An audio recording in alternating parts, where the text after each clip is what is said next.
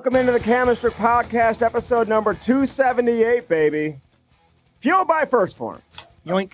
Get on that First Form app, Patty. Yeah, no shit. No shit. Get on that Start app. taking some of that level 1. I've been doing the protein quite a lot as of late. Turn I apologize. that off. It's a holiday today. Turn that off, dude. And President's Day. Who's your favorite president?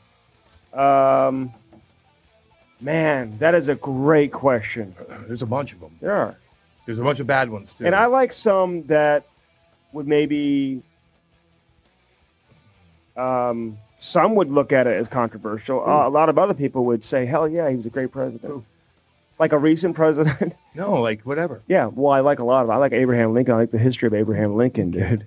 You know, everybody does. No, I know. Name me another one. And George Washington, obviously. No. He's cool George as shit. Washington He's was a shit kicker, dude. Fucking shit kicker, dude. Yeah. He's 6'2". He's got all fake. Was he 6'2"? Yes, and that was gigantic back in the day. Mm-hmm. Fake horse teeth. Mm-hmm. He gathered together just a bunch of farmers, and they shit kicked the Brits, man. Yeah. They did. And they had to be strategic. They had to do like kind of guerrilla warfare, not just stand there like, I'm going to shoot you. And no, they had to sneak around the woods and go across the Delaware on Christmas. Let me give you a couple of and things like that. George Washington was unbelievable, and he was intimidating, dude.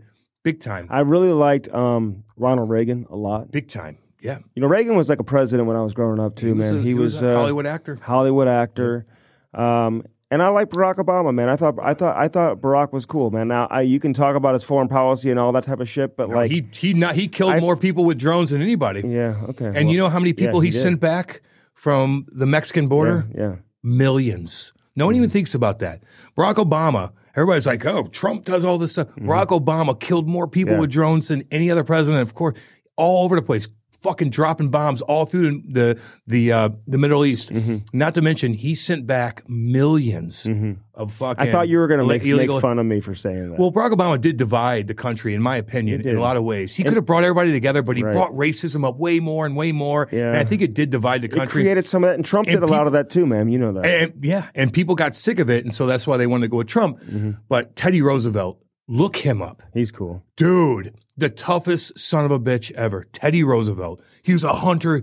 He would like think about what we talk about being stuck out in the middle of the woods when it's freezing cold and stuff like that. Like that's the guy you want to be around. John Adams is another one, man. Oh, so tell me about John Adams. John Adams, dude. Holy shit, dude. He had to do a lot of work to get everything together in that particular time in the 1700s, man, to get this nation going. He was a front runner of that.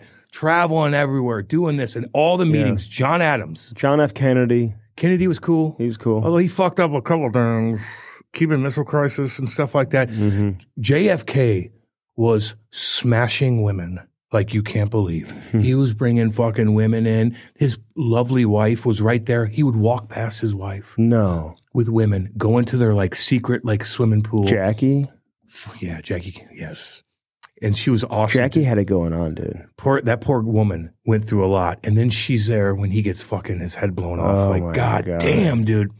So there's a lot. Why did they do that? Why were they? There's a lot of speculation. There's a lot of speculation. Assassinate him. Maybe the Russians had something to do with it. CIA, people say, have something. Jack Ruby. Where'd he come from? All of a sudden, you're going to fucking kill this guy before he goes on trial? Your boy Tucker's taking more heat for the interview. It was Tucker? not, yeah. I mean, I didn't mind it. No, because it was different. Yeah, it was just different. It was like interesting. It was different. No, he talked about the. But I think journalists are like, dude, you kind of like. Oh, really? What are they doing? Which journalists are saying that? Your journalists? That guy. Who have they interviewed? Wallace. Who? Wallace. Wallace. You know Wallace. Who? The guy. He was on Fox News, and then I think he moved over. Chris to Wallace. Yeah, Chris Wallace. Oh, he was a moderator fucking for. Chris Wallace is a fucking joke. Remember moderator for a couple of the presidential debates. So you're taking his word for it? No, I'm just. You asked me who. Listen, if he's one of them. If he called him a puppy dog. No offense, puppy dog. He's the one that went over to Russia and sat with a fucking hardcore dude for 2.5 hours. Like, I don't mind that. You know who's a shit kicker? What question should he have asked? I'm sorry. About like killing innocent people. He did. Did he? Yeah. And don't think that doesn't happen over here. You don't be naive, okay? Hey, I'm not. Don't be naive. I'm not. Now, in Russia, your fucking private plane's going to blow up if you try to run a coup against Russia. Yeah. It's rightfully so.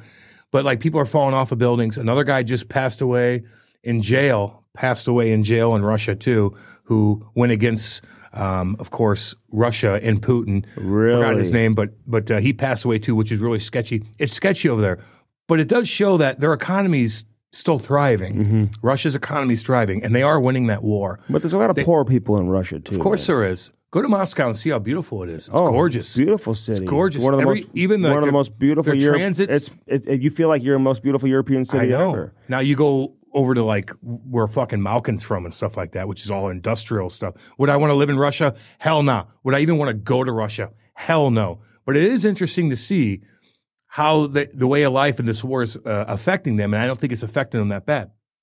But we got rocked with a snowstorm. I'm not going to lie to you. And I don't mean to bitch because I know there's so many Canadians out there, which we love, and you guys deal with this every day. But in St. Louis, it's fucked, man. They underestimated a snowstorm last Friday. Oh. Jesus, did they underestimate that? Listen. I remember watching local news. I had my radio show. I get there at 6 o'clock in the morning. I'm watching the news because I know Andy and I had to do something. And they're like, it's going to be an inch of dusting. A dusting. A light dusting. They said a dusting. I know.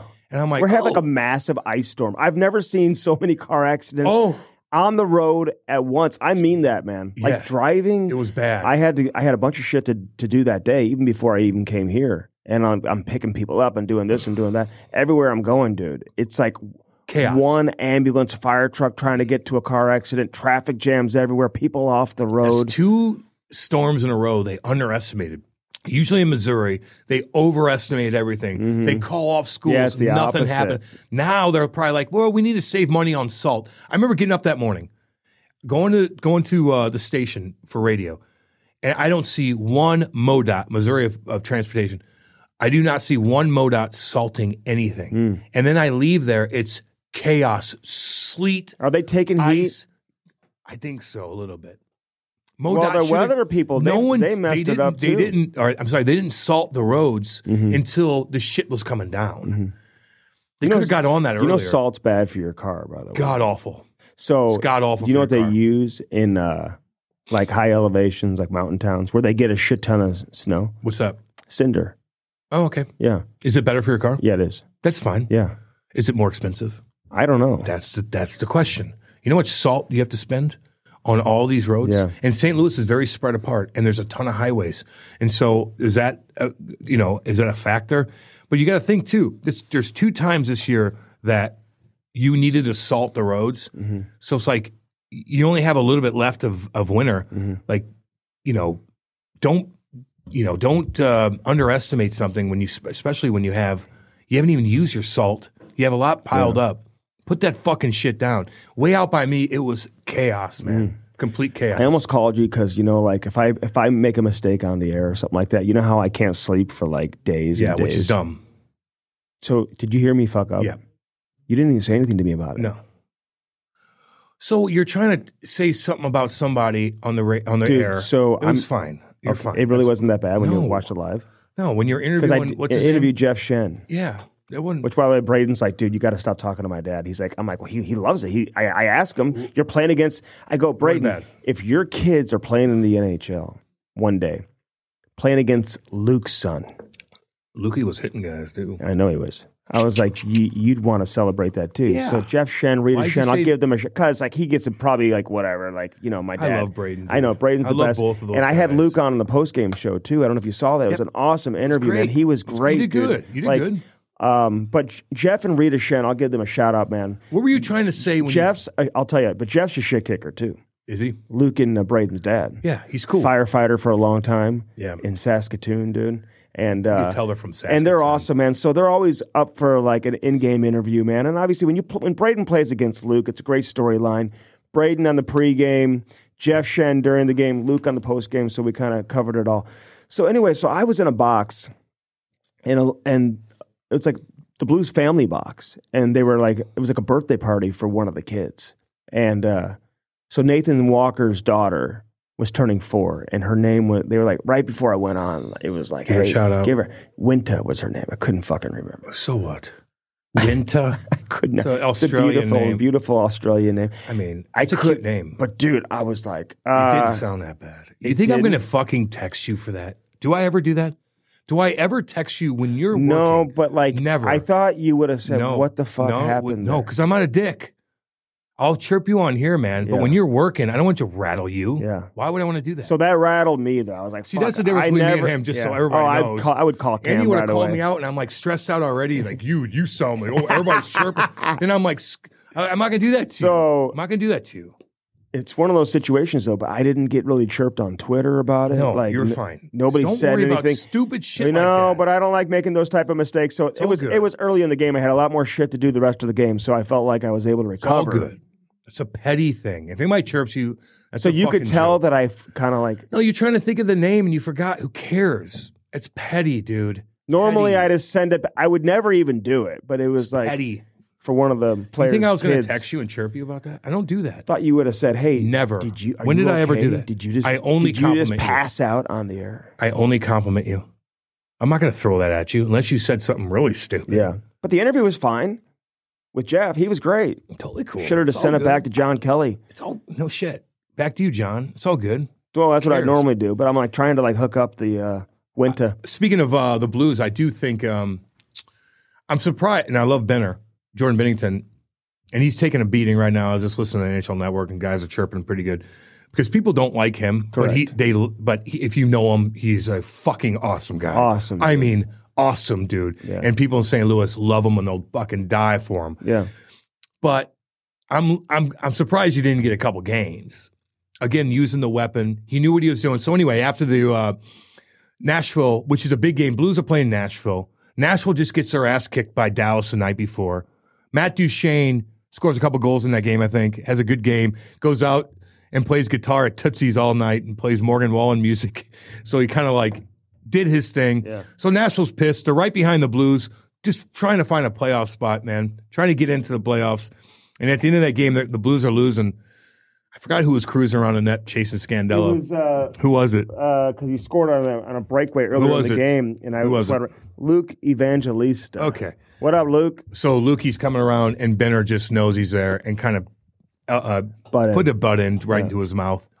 Didn't cut him open, but that was deliberate. He caught him. And anybody out there who was like, I got some text messages, they were like, he did not do. Anybody who thinks he did this on purpose, like, of course he did it. You are a naive little bitch if you don't think. I'll repeat, naive little bitch if you don't think fucking Benner knew that he was coming. You could sense everything. And it's Jordan Bennington. He's not going to get the benefit of the doubt. But listen, I had a long talk with him before the season, even during the season. He's been good. It's been calculated that he's been good. You know what I'm saying? Yeah. Like, he didn't like being chirped, after last season and whatever. Yeah. But if you were a goaltender having that defense in front of you last year, you probably would have snapped too. So he lost his cool on a couple of occasions, man. He's a fiery guy. Doesn't bother me. People celebrate Ron Hextall and Billy Smith and all these guys for playing like that forever. I don't mind it. So you know what? He's played unbelievable this season. He's been one of the best goalies in the league. Probably not even getting enough credit because, of where the Blues are in the standings right now, even though they're in a playoff spot, but they're in a playoff spot primarily because of him. You know what I mean? So he had his one little. It's all good, man. If I'm a teammate of Jordan Bennington, like, he's got to find that happy medium. You don't need him to be the choir boy, but you don't want him losing his cool and becoming unglued all the time either. So he's just got to find, hey, listen, they're losing the game. That was his moment. It's all good. As long as he's able to turn the page and then don't get suspended. And don't do that on a regular basis. Don't get suspended. Like Morgan Riley did, exactly. Whatever. Yeah. We need you. Yes. The Leafs need Morgan Riley, although they're dominating right now, too. A great story. So I talked to Ryan O'Reilly before the game, and then I talked to Barry Trotz. I'll give Trotzy a shout-out, man. Love him. After the game, we talked for a long time. Awesome, awesome guy. And first year as GM, man, with the Nashville Predators. I'll never forget when he came on the podcast. I just randomly asked him, do you ever want to be a GM? Remember? And he was like, maybe. And then all of a sudden, he's like, became the general manager. Oh, yeah, of course he knew. And I knew, too. Exactly. But you know what? So for months, the Nashville Predators, who are playing in Vegas in the next game after St. Louis, they had a plan as a team to go out to Vegas after the St. Louis game. It was an afternoon game against St. Louis. They were going to get out there early. They had it all lined up, Cam. The U2 tickets in the Sphere. They were doing all this shit. So they get thumped 9-2 by the Dallas Stars. Trotz cancels the Vegas trip, dude. There you go. Or at least, getting out there and all the festivities. Fuck you. And he's like, hey, you guys want to have all the fucking Can't do it.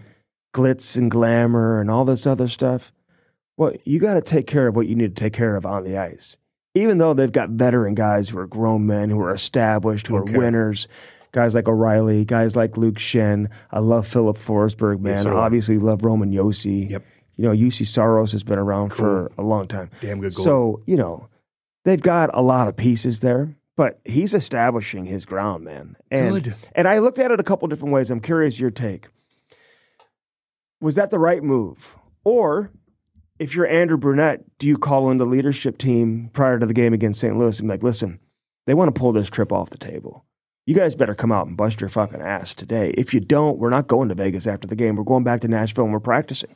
And the GM's serious about this. So how you guys want to handle it? Or do you think it was the right move just to pull the plug, man? I mean, grown men, they want to have a party and do their thing. I'm just curious your take on it. That's going to set you back. It's going to set you back if you go party in Vegas. You better fucking deserve it. Yeah. That's my opinion. Okay. You better deserve it. Because I was wondering going into the game. You are a fringe playoff team. You need to get in. I was wondering going into the game how Nashville was going to respond. Were they going to be pissed off and be like, was that going to give them motivation to put forth a better effort, or was it going to take that away? Because, what's the motivation? We already have to go back to Nashville. We can't even go to Vegas now. Now we got to go back to Nashville. What's the motivation? The motivation's getting to make the playoffs, yes, man. That's the motivation. Yeah, they you want to be in a spotlight. You make. They got off to a rough start. Yeah, and then they just got red hot, and that's why they're in the position they're in right now, because they had that run, and they're only a couple points out of a playoff spot, man. But they got a good team. I'm all for partying. I'm a party guy, dude. I would have been fucking. But you can't be losing 9-2 at home. At home with the guy on. Listen, here's why. See, I just wonder, if you're Barry Trotz, man, you made the decision to buy out Matt Duchene, right? You're trying to clean up the whatever. It's like addition by subtraction. Yeah. So whatever was going on inside that room, I'm not going to sit here and say Duchene was a bad guy. He's doing his thing with Dallas right now and been around for a long time. But they bought him out, man. He's a good player, and they bought him out. He had a great season the year before. They got rid of Johansson. And this guy comes to Nashville, beats your team after being bought out 9-2, scores a couple of goals, and then goes and puts on a show at Tootsie's across the street. Playing Morgan Wallen. After he's been bought out. It's pretty cool. And shoves it up Nashville's ass. Yeah. You're going to buy me out? I'm going to score and then put a concert on in your town? In your town. Isn't that cool? That's pretty cool to do. If you have that ability to score 2 goals in the NHL and then go put on a concert at Tootsie's, you're pretty cool. You're man. pretme cool. Yeah. I'll give you that, 100%. Yeah. I don't know if he's a good teammate or not. I don't know. I don't know. Who knows? I'm not going to say. We shouldn't say that he's not. Hey, you know what? I'm going to give another shout-out. Yeah. And people chirp us for the shout-outs because they say we need a – I don't know what the fuck they say. It doesn't matter. I'm going to give a shout-out. PK Subban. Remember I told you guys during the Stanley Cup run, Lou and Pete DeBoer would have me come down and do the read the lineup and put on a skit, which was the most you liked how he did that? The most hardcore thing possible to do. I'd rather play in the game and get put on a spot against the top line than go down there and try to perform when everybody has their towel over their head and they're all so fucking focused on the game. And I got to go be a comedian. Right. That was difficult when you're for me. On the team. Yeah. When I'm on the team, that was but PK Subban went in there. I'm literally rolling my eyes. Oh boy, what's he going to do? He was fantastic. He was kind of funny. And I like Subban. Nobody was really laughing, though. No, but he did a good job, dude. He did. Me and Kate were watching him. Kate's he's doing pretty fucking good. Yeah. I was waiting for him to be just kind of cringy, but he wasn't at all. Yeah. I like PK now, man. I like his style. He's got his glasses on. He's loud. He just looks cool. I mean, mess is mess, but PK, you need that. The NHL needs that. I'll tell you this. Last weekend was a fucking great weekend for hockey. That Saturday was awesome, dude. All those games starting at 11 o'clock in the morning. Oh, yeah. It was fantastic. And you had the 2 outdoor games were cool, man. Good games. Really good games. Wow. Do you see the fight off the bat with that young kid? That 6'7" kid he and Matt trolls Martin. around. No bucket on. He's got his stocking cap on, literally trolling around for a minute in front of 80,000 people, whatever it is. Yeah. Then this first NHL game, he's there. His first NHL shift, he goes and fights Matt Martin and beats him up.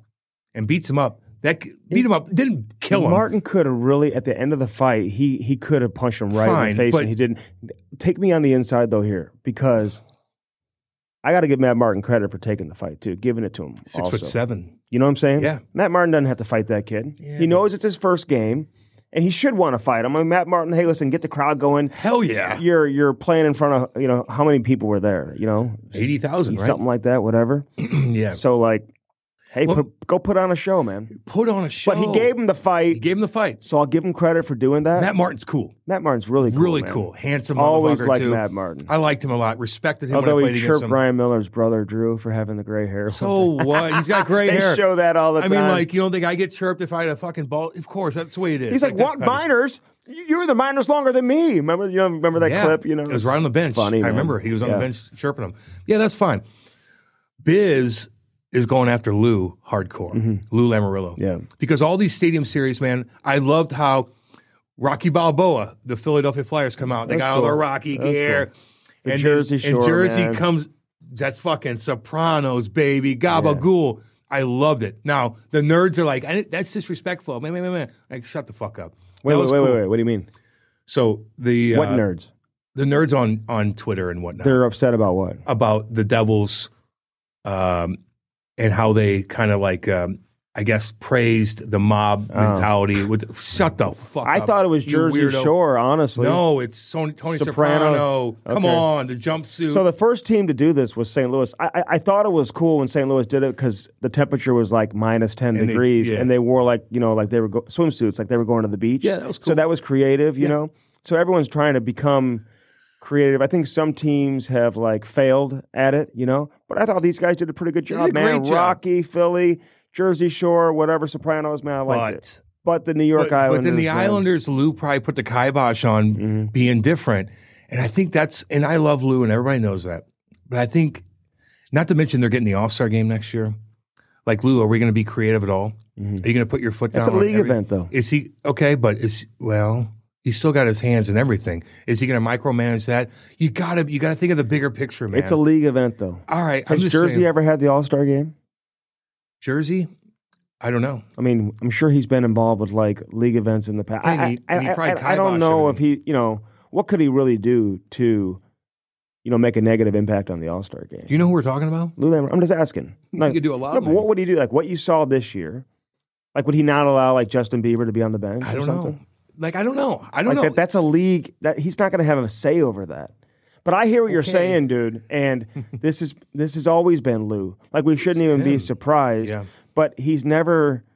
And I mean, you obviously know as well as anybody, man. And anybody who played for him, like this is just the way it goes. So I don't get the impression, Cam, the players are like upset about it. They just know they play for Lou, dude. They play for Lou. And look, you're with the fire and the police walking out. That's all I care about, cool, too. Man. You're hanging out with the guys. Yeah. That's cool. I don't think you have to dress up either. You know what I'm saying? No, but the kids see it, dude. It's a greater, listen, NHL is NHL is like the little brother of the Big Four. Let's be honest here.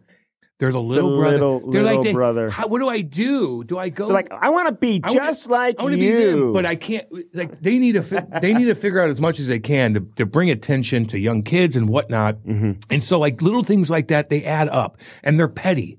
It's petty. Yeah. It doesn't cost you anything. No, I know. It doesn't do anything. So just like the little things you have to do. I remember hearing stories years ago. Like I don't think like Jersey play early 2000s.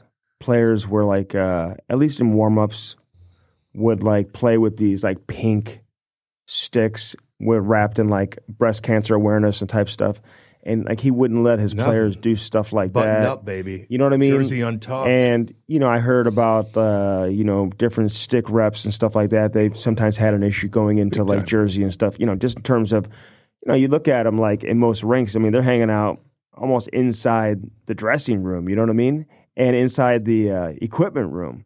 Like, it's a little more of a challenge when you went into Jersey or Toronto or New York now with the Islanders, with Lou running the show. But that's what I love about him at the same time. It's like, those guys are dressing like the Sopranos, man. He is like one of the Sopranos. You know what I mean? Well, the Sopranos asked Lou, whenever this was all going down in 2000, 2001, 2, 3, whatever, the Sopranos, the producer or whatever, got a hold of Lou. To be in the show. To be on the show. And to be at the Bada Bing, which is a strip club. And Lou goes, hell no. Lou wanted nothing to do with it, but they wanted him to be a part of the Sopranos. And he would say no. And that's just how he is. Yeah. But I respect that. But I was in Pittsburgh doing color with Kerber. And I remember seeing different teams, and I watched the Blues walk out, and they're dressed nice. But I'm sitting there in the hotel, And I look over. That's when I avoided Lou because I had a chew in my mouth and I was just in a weird spot. Very embarrassing. These guys walked in, the New York Islanders. They looked as classy as you could possibly get, Andy. They looked classy as shit, buttoned up. Like arriving to the hotel? I saw the way they presented themselves. I'm like, yep, they look different. They look fucking all business. Let's go. Shaved up. Everything's fucking nice. Ties all the way up, not hanging down, nothing like that. Yeah. And I noticed that.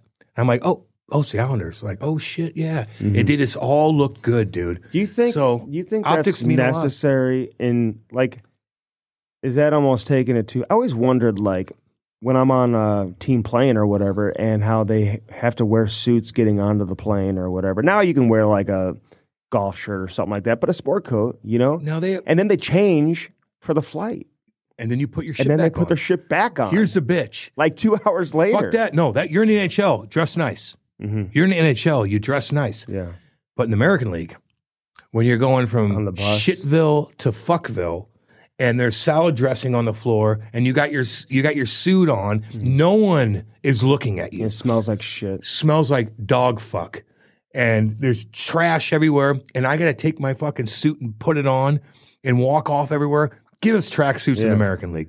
That's where I would complain. You're in the NHL. Those planes are gigantic. Everybody has their own fucking seat. No, you wear a suit and tie, or you wear a suit and you look classy. That's just my opinion. Because it does. I noticed it when the Islanders walked in. I'm like, they look fucking good. Every single one of them. Yeah, I mean, listen, I hear you. Chirping Lou is. It is what it is. I mean, like, I don't know. Biz is all over him. It's so funny. Is he? We love him, but he's all over Lou. I'm like, holy fuck. Is he and it's really? like, Lou's not seeing that. Oh, yes, he is. And let me explain why.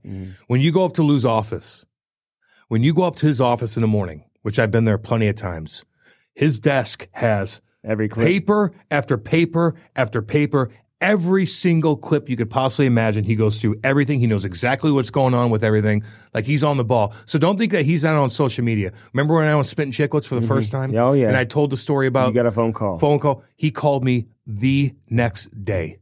He didn't like how you told the story. He didn't like how I told the story. You embellished. No. The story's true. I said that he cussed at me. Yeah. Which he did. He did? But he didn't like that. So now you just told the story again. You did it twice now. Well, I'm just saying. Now you're going to get another phone call. No. No, he'll be calling you tomorrow. But it's all good. He didn't cuss like I'm he denounced. He was just pissed. Lou, I'll handle this. You were pissed. No, I'm going to handle it. Lou, you were pissed at me. I'm going to handle it. It's my fault. It's my fault. Let me handle it. My fault. But I got it. Andy, he knew right away. I got you. All right, we got to talk about the Columbus Blue Jackets. Do we have to? But I feel like, I know. They're going to be in the Winter Classic. We now have a reason to talk about it. No, they're not. It's not the Winter Classic. Oh, it's a stadium. The Blues series. are in the Winter Classic. You're right. Chicago. That's right. We're going to go to it. It's like March 5th or something. So they got the stadium series. My March bad. 1st. You're right. You're right on that. March 1st. What am I thinking? Yeah. The Blues are in a goddamn they're not thing. putting Columbus in the Winter Classic. Yeah. Stadium series. That's fine. Hey, I don't ever get caught up in the stadium series. Like pretty cool this weekend. Leading up to it, like it doesn't do anything for me. Yeah. But then you watch the games and you see like the park setting outside the rink and somebody's walking their dog, dude, the entire game.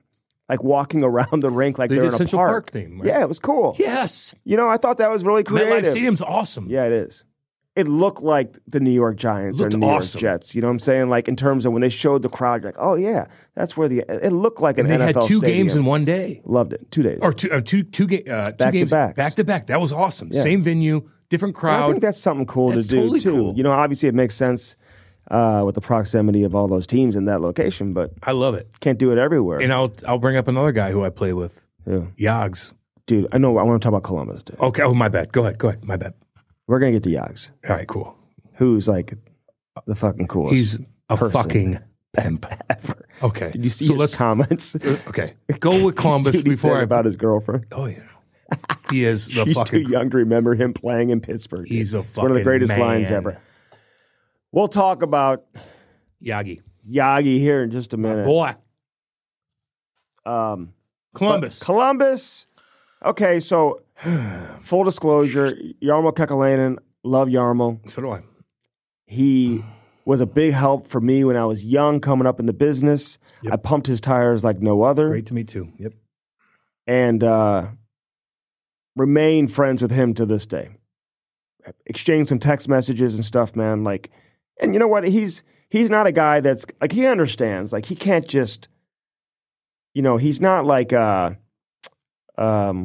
Doug Armstrong were to get fired or something like that, where like, he knows he's going to get a job as soon as he wants to get a job. Yarmo's in a situation where he's got to stay visible. He's got to be working, be out there. I get that. Make sure you're careful what you say publicly. Yeah. Don't say anything that's going to like, jam you up.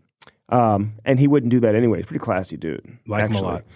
But, this guy's already like scouting like an American League Cleveland, an American League game, and listen, Craig Berube, same way, man. He knows he's going to get a job, but like, whatever. These guys. He's doing work. They're getting paid still, and they're not just going to like sulk and like be like, I can't believe they did this to me. No. It's like, listen, you had an 11-year run in Columbus. You didn't get to where you wanted to go. People are like, well, why are they doing it now? How come they didn't do it before? I don't completely disagree. You had an 11-game or 9-game losing streak this season, something like that. You had the whole Babcock debacle, which he took all the heat for. But people who know that he didn't make this decision on his own. There's no way in hell that he would. If you think that Jarmo Kekalainen just went out and hired Mike Babcock and just went to the Columbus Blue Jackets and said, I want to hire Babs. Yeah.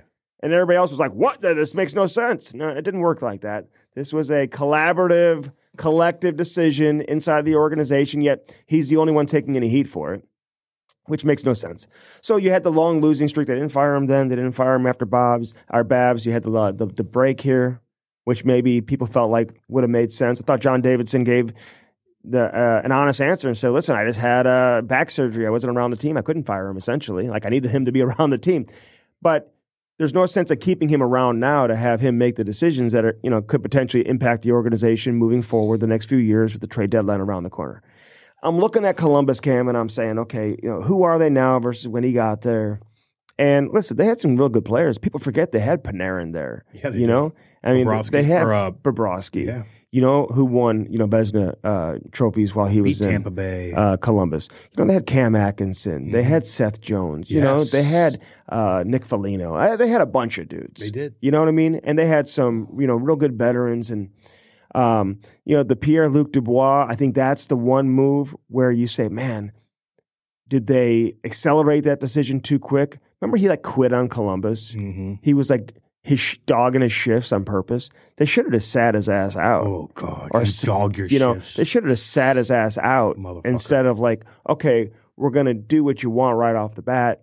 They made a trade. They bring Patrick Laine there. It just was not. I know. You had a Pierre-Luc Dubois, when they beat Toronto in the bubble, he was one of the best players in the league at that time.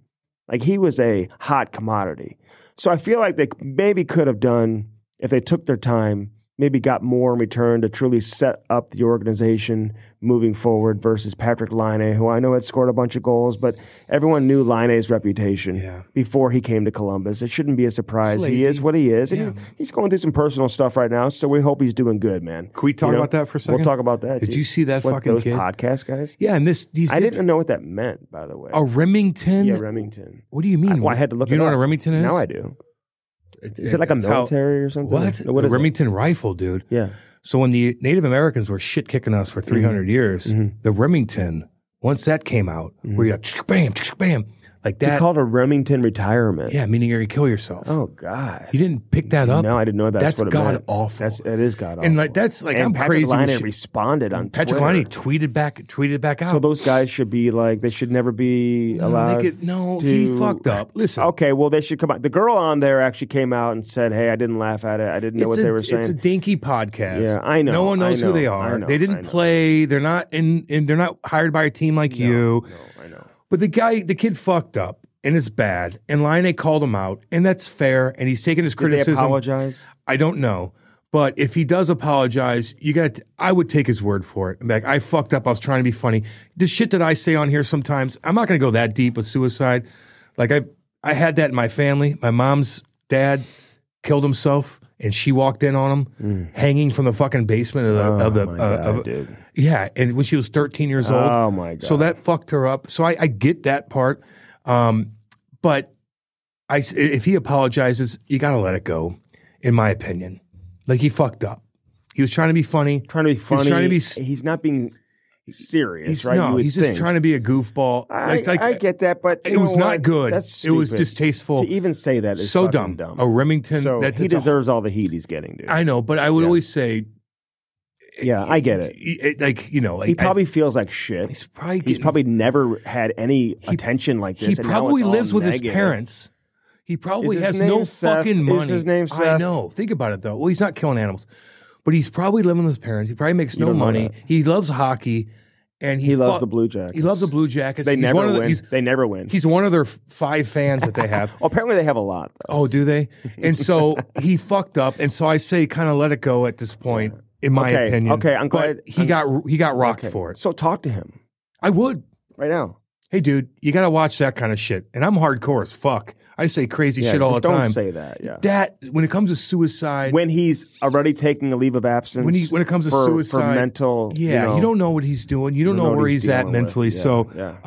I saw that. I'm like, dang dog. Yeah. But then this kid's getting fucking rocked. And he's not like some big time guy that's got a bunch of money that he's like, oh, fuck her. He's probably like, oh my God, I'll never have a job ever again. No, and so he might not. Well, not in hockey. He could probably work at Schnucks. Oh, yeah. Or he could work at the grocery store. He could work at the gas station where I just got ripped off at. Mm-hmm. Well, he can do a lot of things. I just got ripped off at a gas station. What do you mean? They robbed you? Man, I'm such a pussy at times. Mm-hmm. I buy my beer. I got my chew, and this woman charged me like $40. Oh my God, for your beer and your chew? And I go, oh, and there's people behind me, and you just paid it, and they know who I am. And I'm like, $40 for 4 beer and a tin of chew. She's like, oh, I messed that up. Okay, $32. And I'm like, okay, here you go. Okay, I'm out of here. And I got in my car. I'm like, motherfucker. Yeah. Like, I should have just, now I feel like, blah. Not that it's okay. Like, we're fine. Like, don't feel sorry for me or Andy when it comes to that kind of stuff. But Cam writes off his beer and chew anyway. I just fucking got ripped off by this girl. I had no idea what she's doing, but there's people behind me. I'm like, fuck, it puts a... Damn, dude. I know. I got ripped off by $20. Yes, you did. I don't know. Ain't that big of a That's deal. what they would never do that to me if I walked in there. No, Andy counts his pennies, so no, it wouldn't. I just let it go because people behind me knew who we were, and I was like, fuck. So getting back to Columbus, they made the playoffs, I think, 3 or 4 years in a row or something like that. 5 times total under Yarmo. Columbus is just one of those teams, man. It's kind of like Arizona and Buffalo. No matter what they do, they just can't ever get over the hump. World. Sorry. Columbus close. Has a rink. That's about it. Over them. That is a big time deal. They've got steady ownership who spends to the cap every year. Yeah. And they've got a rink. They got a rink in a nice town. Outside of that, what is the difference? It doesn't matter. They're still better than Arizona. Dude, Arizona's a nice town. I know. You said Arizona's a nice a state. I'd rather live in Arizona than Columbus. Oh, and play in front of 4,000 people? No, I'm fucking saying way. Well, when you get in a rink? I'm not talking about that. I'm saying just in terms of if I owned a business and it said you can live in Columbus or you can live in shit. Listen, I live in St. Louis, man, so I ain't chirping Columbus. Okay? No, Columbus is nice, dude. It's got less crime and than I've been to St. Columbus. Louis. I spent 10 days there actually covering the World Cup of Hockey. USA's training camp back in 2004, man. Had a great time. Would go to this bar every single night. Nice. I'd see Chelios and Hully and Kachuk and Madonna and Scotty Young and Dougie Waite. And dude. So what are you saying? So I knew all those guys because a lot of them had St. Louis connection. They'd pay for my beer all night long. Or whatever. Well, my point. Awesome. So what are you trying to say? What I'm saying is I'm not going to chirp Columbus. Columbus is a nice town. I've been there. It's a college town. Ohio State's their team's not good. But the city's great. The rink's nice. I know. The area's nice. Okay. Arizona is a joke. It's a joke. The team is a joke. The fucking whole organization's a joke. The setup's a joke. The organization. They're fucking. You're in the visiting locker room. You're sitting on steel chairs and fucking coolers. Yeah, no, it's fucking awful. A joke. It's awful. These guys worked their entire life. I said it several times. Don't even lump Columbus in with Arizona. Well, they are Arizona. They're Arizona with an owner. Arizona with a rink. Well, that's part of it. Well, that's a big part. I'm just saying. You imagine the Blues playing a Centene. You imagine the Blues playing a Centene. Think about that. That would be the biggest laughing stock you could possibly imagine. Arizona's a fucking joke. I was talking. Centene's getting like an NCAA regional coming. I don't even know if it's big enough for that. They man. got a bunch of shit going. They got, like according to like the pairwise, which Big Walt was telling me what the pairwise was. What's that mean? What do you mean pairwise? It's kind of like how they What's that mean? The projections of who's going to play where and who's going to be what seed. You know, they do that in like NCAA basketball tournament. Yeah. So with his Boston accent, he said pairwise like 20. I'm like, what the fuck are you saying? He's like, according to the pairwise or whatever, like in his fucking Boston. I'm like, the what? And he's like, the pairwise. And I'm like, dude, I don't know what the fuck you're saying. It just doesn't matter. The pairwise. I tell you what, Matthew. He was telling me it was right now it's Wisconsin and Michigan State. Well, I'm out at Centene Community Ice Center. I'm like, dude, those two schools are going to fucking bring a ton of people. Oh, God, yeah. They need to be playing like downtown or something. You know what I mean? Centene's so nice, dude. We got the best fucking rink going. So get your tickets for that. Matthew Kachuk dominating, too, by the way. Give you a little shout out. Oh, yeah. I put it out on Twitter yesterday, man. Since January 1st, he's leading the league in scoring. This guy's putting up like 2, 3, 4 points a night, dude. Dude, I'm sorry, but now he's like, I think he's gotten himself back into the top 15 in scoring in the league. Look, you have to look at goal differential. Mm-hmm. Even like with the Blues right now. They're the only team in the playoffs that are A- goal differential. The Blues. That are in a playoff spot. I was going to say, while Pittsburgh, I believe, is the only team outside of the playoffs that is actually plus on the goal differential. They fucked up yesterday. Did you watch that game? Oh, they lost the game. Oh, my God. They did. And Yager. Okay, we get into Yager? Well, hold on. Let's finish Columbus real quick. Oh, Jesus. Let's wrap this up with Columbus. They're irrelevant. So what are they going to do? Like, is it time to like... I'm sick of all the talk. No one talks more than like Columbus right now. It's like, I understand you got players coming. Every organization has good players in the pipe. At least most. Especially when you're bad. You should. And if you're terrible every year and you miss the playoffs and you're picking in the top 5, top 10, I would hope turn it around. I would hope you've got some prospects coming. Yeah, and they could turn it around. The Dubois trade, I think derailed them a little bit. But they've also made some terrible decisions. The coach they hired before Babcock was fucking bad. Yeah, he wasn't good either. Who was that? What's his name? I remember. Yeah, the kid they got. The coach they got from junior. They brought up. He was no good. But how do you know? The guy that they have now, I don't know if he's any good either. But they didn't hire him as the head coach. But they just threw him in there in the head coaching role. Maybe some players. But they went out and they hired Mike Babcock, which proved to be the worst hire and most bizarre hire in the history of hockey. It was so unnecessary. You didn't need to do that. So I know they've got some pieces coming, but they should have pieces coming. You miss the playoffs every year, you got to have pieces coming. That's the way it works. It's more impressive that the Blues make the playoffs all the time, and they've got a bunch of pieces. They got coming, more. I know if you look at the list, or the Blues teams that do make the playoffs, and they've got good pieces who consistently draft, A prospects in the 20s. Who would you rather play for? St. Louis or Columbus? No. Calgary or Columbus? Probably Columbus for family reasons. I know. And taxes, maybe. And a lot of things. And the building. I know. So, I don't know. But Calgary would be cool too, man. I'd love to play in a Canadian city. Calgary's a beautiful city. I would love to play in the NHL in a Canadian city. I think until you get a little bit older. I think it'd be a great. Go hide. I know, but I think that would be a great experience. You want to really experience what it's like being an NHL player playing in a Canadian city. Playing in Canadian, yeah. I don't think the Columbus players have really. They don't have that experience, man. Arizona, they don't have that experience. No, not at all. Buffalo does to a lesser extent because it's Buffalo and there's no passion about hockey up there, and you're close to the Canadian border, but. Every year, man, every offseason, it's like, wow, watch out for Columbus this year. Watch out for Buffalo this year. Watch out for Arizona. The Buffalo, I get. Buffalo, I get. Jersey, same thing. Yeah, I know, Jersey, too. Although their jerseys the other day they were sick. I love those. Fucking sick tough, I liked all of them, really. I know, except for the Islanders. The color concept, though, was cool, though. The Islanders looked like Philly. If you looked at it from afar, like it looked like a Philly. It was blue and orange, though. Yeah, but it looked dark, so it looked like a Philly. It looked like Philly. I didn't like the stickers on the side of the helmet. I liked the Devils one, though. It looked the Devils awesome. one looked cool. The NYR did not like on the Rangers. The Devils look sick. The Rangers had sick jerseys. They had that big come from behind. I'm looking at goal differential. And that's meaningful to me. Mm-hmm. Like Dallas is plus 40. The Blues are minus. What a terrible loss by the Islanders, by the way. Terrible. Patrick Waugh must have lost his fucking mind. Dude, settle down. And that weird goal at the end, too, where was Panarin, wasn't it? Panarin fucking, and then The goal, Dobson. the Dobson goal just comes tries to get over there, but if he would have just stopped the puck there and it didn't cross the goal line, even if he knocked the net over, maybe they got a penalty Well, if it shot. doesn't cross the goal line, yeah. But they might have got a penalty shot can I for bring knocking this it up over. about penalty shots? Yeah.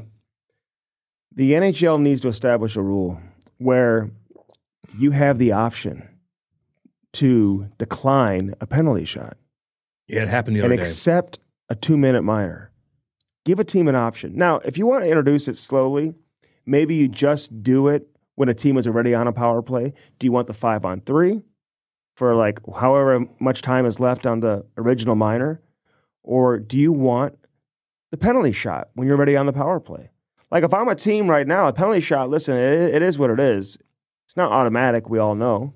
I mean, it's hard to not accept a penalty shot. Play. It's a pretty nice but if you're already on a power play, would you rather have a 5-on-3? Are your chances of scoring any better on a 5-on-3 versus a penalty Depends shot? On who's shooting. And probably not. I mean, you look at the Blues historically over the course of the last 5 years, they don't score a whole lot in 5-on-3. They haven't been very good at it. They just got their first 5-on-3 power play goal the other day. So I think they were 0 for 5 or 0 for 6 up to that point. But I just would like to see the team have this opportunity. I actually asked Barry Trotz about this after the game.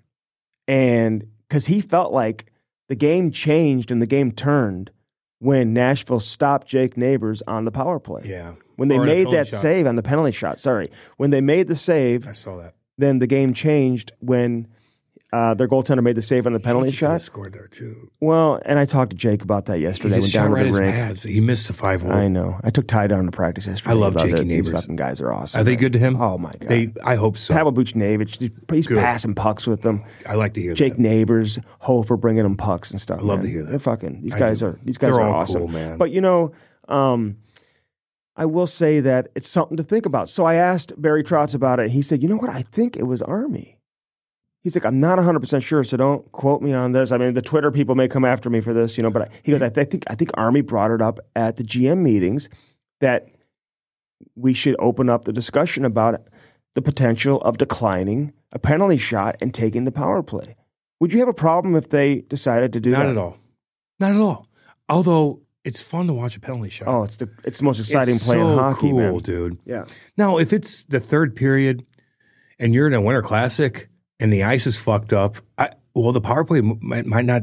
You might not be able to move the puck away. I know. And sometimes it's nice. Depends on if you're up by one. Mm-hmm. Would it be better to have a power play and just kill time That's and fucking what Barry Trotz ripping said. shots at everybody? Because Barry Trotz said that. If it's late in the third period, I'm taking power play. And you're up by a goal, yeah. You can just kill the clock for the rest of the game. So Barry Trotz brought that up also. Who we love. He's totally He's cool. The best, dude. So Barry, very thoughtful, and in fact, if that was Doug Armstrong, then that would make sense too.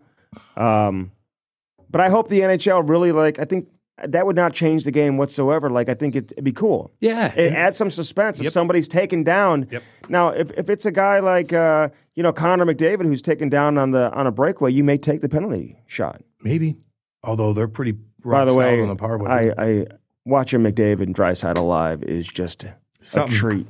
Do you know what this guy is doing for the league, man? He goes on the road and whatever, how much energy he brings into the building when you play. It's not easy for Edmonton, man. I'll give Edmonton a little bit of a shout out. I like this Evan Bouchard a lot too on the back end. They're a cool ass team. They I think are cool. Skinner's cool. Yep. I think Draisaitl's cool. Every time Hyman's cool too, man. Parks his ass in front. He's good. Scores goals. Compliments McDavid. He's leading their team in goal scoring, I think. But he's a guy who Draisaitl, every time he comes off the ice when the coach makes a line change, he's angry. I think he gets a little pissy. He gets pissy. He owns that coach probably, which is not good. I know. So, but he is such a force. But you know what? I'll give Edmonton credit because every building they go into, every team they play against, they're getting the other team's best effort, dude. Yeah. You know what I mean? Yeah. Everybody measures themselves up against those two stars. So is Toronto. To a lesser extent. Dude, Toronto comes into town, everybody's like, let's go. I remember doing that. Yeah, you play in Toronto, I think so. You're getting the best, big time. Dude, Austin Matthews, man. Is he MVP? Who's MVP? As of right now, who's MVP? I got my guy. Who's yours? Well, if Kucherov, for a lot of people, it's got to be. He's like angry in a press conference again the other day.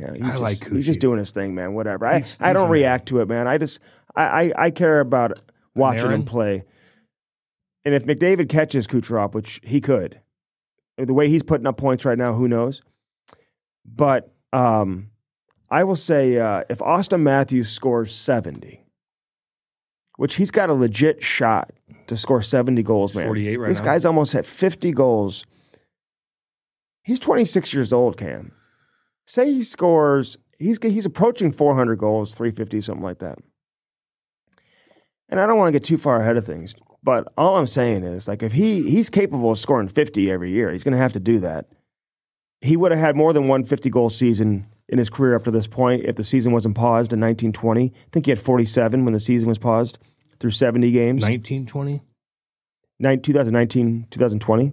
Yeah, you said 1920. Yeah, like 1920. Oh, my bad. Yeah, you know what I'm saying? Mm-hmm. Like 2019. Yeah. So the season was paused. You confused me a little bit. Season was paused. He had 47 goals, so he would have been well over 50 probably. Yeah. Say he scores 200 more goals before he's 30. And all of a sudden he's approaching 600 goals at 30. Is he a legitimate candidate to pass Gretzky? Maybe. Yeah. And the way the game's changed. And to pass Ovi, and who knows, Ovi started scoring a bunch lately. That's why I brought it up, man, the other day. You said, hey, nobody would want him at the trade deadline. I don't know.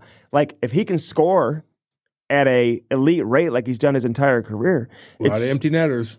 Oh, he gets a lot of empty netters. He just passed Gretzky. Gretzky got a lot of empty netters, too. Listen, he's not the same player he was. He's only... Watch him play. I do watch him, dude. Know. I do. I see what I see, and I love him. Yeah. We've been saying that all year. He hides out. Just hides out. And he knows when to be. He knows where to be at the right time. It's a lot to He's deal with. He's not dominating the game. No, it's a lot to deal with for Washington because they've got, you know. You're bring Ovi on? No, I'm not saying I would do that. I know you're not, but I'm saying, like, that's a loud move. It is. And he's going to be like, but if he stops scoring and just wants to play until he breaks the record, this could potentially, like, you know, be a lot to deal with for Washington. Exactly. I'll just be interested to see how that plays out. It may be better for them just to say, okay, go do it elsewhere. Although he should never be in another uniform, and it would be a crime to see him break the record in another jersey. Please don't. Stay in Washington. Have your statue there. Yeah. A Russian statue in Washington, D.C. will be unique. Yeah. But I want to give Yager a shout-out, man. He was such a good teammate of mine. He got pissed at me a couple of times for taking his rosary. I sat next to him. He is hardcore. I've never seen that before. And I know he still plays at 51 years old, but I've never seen a team like they finally retired his number, but they let him skate out in warm-ups. Dude, that was awesome. Incredible. That was awesome. Yeah. It's so funny. Like, he's walking in, and I think it was like Sydney and Letang were like, hey, how are you there? And Yogs is fucking high-fiving everybody doing their thing. You see Riley Smith come over. Riley Smith played with him in Florida, and he's like, hey, Yogs. Like, almost like, what's going on? JJ. They call him JJ. And Yogs, they give him his full locker stall. He's getting it. It's almost like Pittsburgh did it good. Oh, they did it amazing, man. Anytime you can see a player of his stature get recognized by a team that made him an absolute legend, and then on top of that, you get Mario Lemieux involved. I know. You get Ron Francis there. You have Crosby and Malkin. Letang going up to him and being like, man, you were my guy. Will you sign my jersey afterwards? I know. And this guy's still playing, too. You know? He's a fucking wheel. And he's just got such a presence. Like, very few players truly have that level of presence as an NHL legend. Like, there's not that many. Gretzky has it. I mean, it's hard to say Lemieux doesn't, but outside of Yager, man, his presence is just completely different than, you know, Brett Hull has that type of presence, man. You know what I mean? I remember talking to Yags, and I'm like, you gonna get married ever? He's like, hell no. And you want kids? He's like, nope. I'm like, okay. I remember he always take me home on road trips, and he had this big-ass BMW, and it smoked and stunk like shit. Because he didn't smoke, but the car did. I go, dude. The car smoked? Yes. He had a $100,000 Mercedes. You said BMW. No, it was a Mercedes. My bad. Yeah. It wasn't a Beamer. It was a Mercedes. I remember. And he lived right by me. Not in the same subdivision, and not even a nice subdivision. He didn't spend that much money. Yeah. But he had a car, and it smelled like shit. I go, when was the last time you got the oil change? He goes, what do you mean? I go, when was the last time you got your oil changed? Like that red light on the dash? Yeah. Yeah, that thing right there that's beeping. And I smelled it. He had no idea. Really? I'm like, you've been in the league for fucking 30 years. Like, Right. You don't know that you have to get your oil changed? You've been in America Like, what are you for 30 doing? years. But he was cool as hell, man. Yeah. And then they hang his jersey up, and he talks about his girlfriend who was too young. Too young to remember He's him like, playing in "Yeah, what's Pittsburgh. up, He doesn't baby?" give a fuck. He don't give a fuck, It's like when someone took a picture of him with a girl. That girl he didn't remember? give a fuck. She's like, you got to give me 50 grand. He's like, fuck you. Yeah. Go ahead, puts that. And he's just like looking the other way. Go ahead, put it on Go social ahead. media. I'm not married. I don't have kids. Right. Give a fuck. He's about as cool as you can get. Honestly, man, About as cool as you can get. The level of coolness just went up even another level, dude. After the even best. seeing him kind of interact, how everybody reacts to him. They're like this. Like, This whoa. guy's out there for practice. Dude, he's skating in warm up. Has that ever happened with another team? I don't think so. Has that ever happened with another? He took warm up too. He took warm. That's what I'm saying. He's cruising around doing lines with the guys, like fucking doing the all And then four they lines, lose the breaking it game. out. Then they lose the game at the end. Fucking kidding me. They lose the Not game. having at the end. Jakey Gensel hurts them. Yeah, dude. Hey, if I'm a team out there, I know he's hurt right now, and I think the timetable for him to return is like he could still be back before the end of the season and all that, whatever. But Pittsburgh's fucked. and if I'm a team who's looking for a scorer in the offseason, that'd be my number one target. Jake Gensel's is one of those guys who He's good, dude. you know that he's no maintenance. You just look at him, you know he's no maintenance. He's always going to be ready to go, and no matter where he plays, he's always going to be good. He's not like he doesn't act like a superstar. He doesn't demand attention. No. He just does it, and he does it in the playoffs too. So, Yeah. But if you're Kyle Dubé, are you like, fuck this? I'm blowing it up. Why don't you add another old guy? Yeah, I know. Add somebody older. Are they the oldest team in the league? I think so. Yeah. Well, let's just get older. No, I think it's past now, man. They don't Trade have for it. Ovi. They don't. Yeah, get Ovi. Dubas. Get Ovi. Who else should they get? Yager. Giordano. Giordano. He already had him in You Toronto. know. Sign Yager. Yeah, sign He probably tried to Lemieux back. Probably tried to sign him before he left town. They're in a jam right now, man. Like they don't have it. They completely collapsed Why against the not? Kings. The Kings are starting to rock and roll a little bit now. Kings have it going on now. You know what? They got Yeah. that boost It's not good for the Blues. a couple of games ago where they scored late against Boston to tie it up. I don't know what Boston was doing, like off the faceoff there. They just left Kopitar like wide open by himself in front. Yeah, dude. And like these guys are so good. Doughty sees him wide open in front, and it was just like a bang bang, little easy wrist shot right in front, and he deflects it. It's like they've done it 5,000 times in practice. You know, like a lot of guys would like maybe miss the puck, maybe, or like the goalie still makes the save. They just made it look so easy. And then on the game winner against Pittsburgh, how Kopitar just knocks the puck down or whatever. Was it against Pittsburgh? Who'd they play? The second game, they're Pittsburgh won or LA and they're whoever they beat the other day, man. But Kopitar just knocks the puck down, and I think Kempe scored with like 3 minutes to go in the game, shorthanded, by the way. Yeah, no, that was yesterday. Yeah. That was against Pitt. Yeah, it's against Pittsburgh. Kempe fucking scored that. Shorthanded, man. They were on a 2-on-1. Yeah. And Kempe had Kempe could have either passed He had or options, he had yeah. options. And he's like, no, I'm going to go 5-hole. But do you see the play by Kopitar at the blue line, Yeah. though? He's good, dude. Kopitar, if he played in like Toronto or the Rangers, or like, I mean, I know everyone recognizes I him don't as know. a Hall of Famer He's not and whatever. loud, dude. He's not loud. But dude, he's He's played just solid. forever. He's put up a He's ton of solid. points. I'm just saying he would be recognized for being as good as he really is. I think he's people know. recognized. I think don't think he so? is. But it's almost like Drew Doughty, man. Like these guys, He's huge. you're playing on the West Coast. You just don't get as much attention. It's just the reality. They got a they're probably like, I don't give a fuck. And they've won cups. They don't. They don't. You They think don't. you think him sitting No. on his back patio Does not care. with a fire going, Does looking at the not beach? care. Get out of here. Does not care. Exactly right. I gotta give our boy a shout out, the con dog Bedard.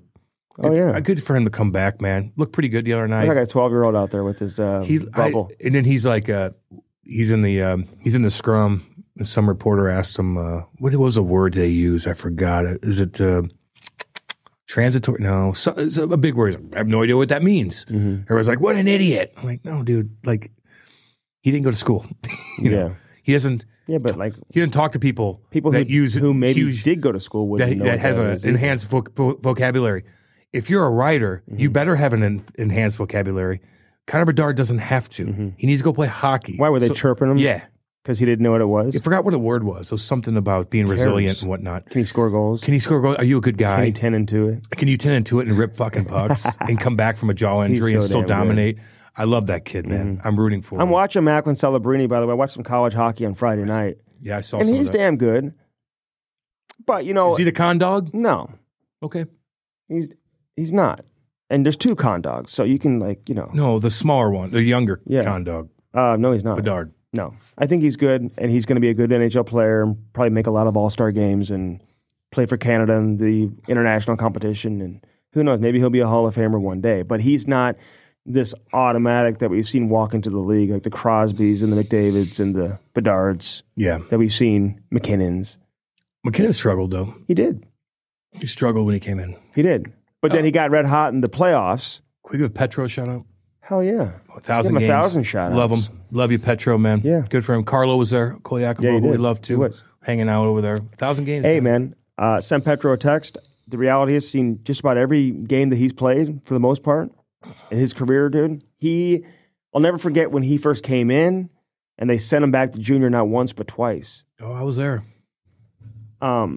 There was, I don't want to call the guy out, but I had somebody in the organization who no longer works with the organization say to me when he got sent back for the second time, I don't know if he'll ever be able to play. Oh.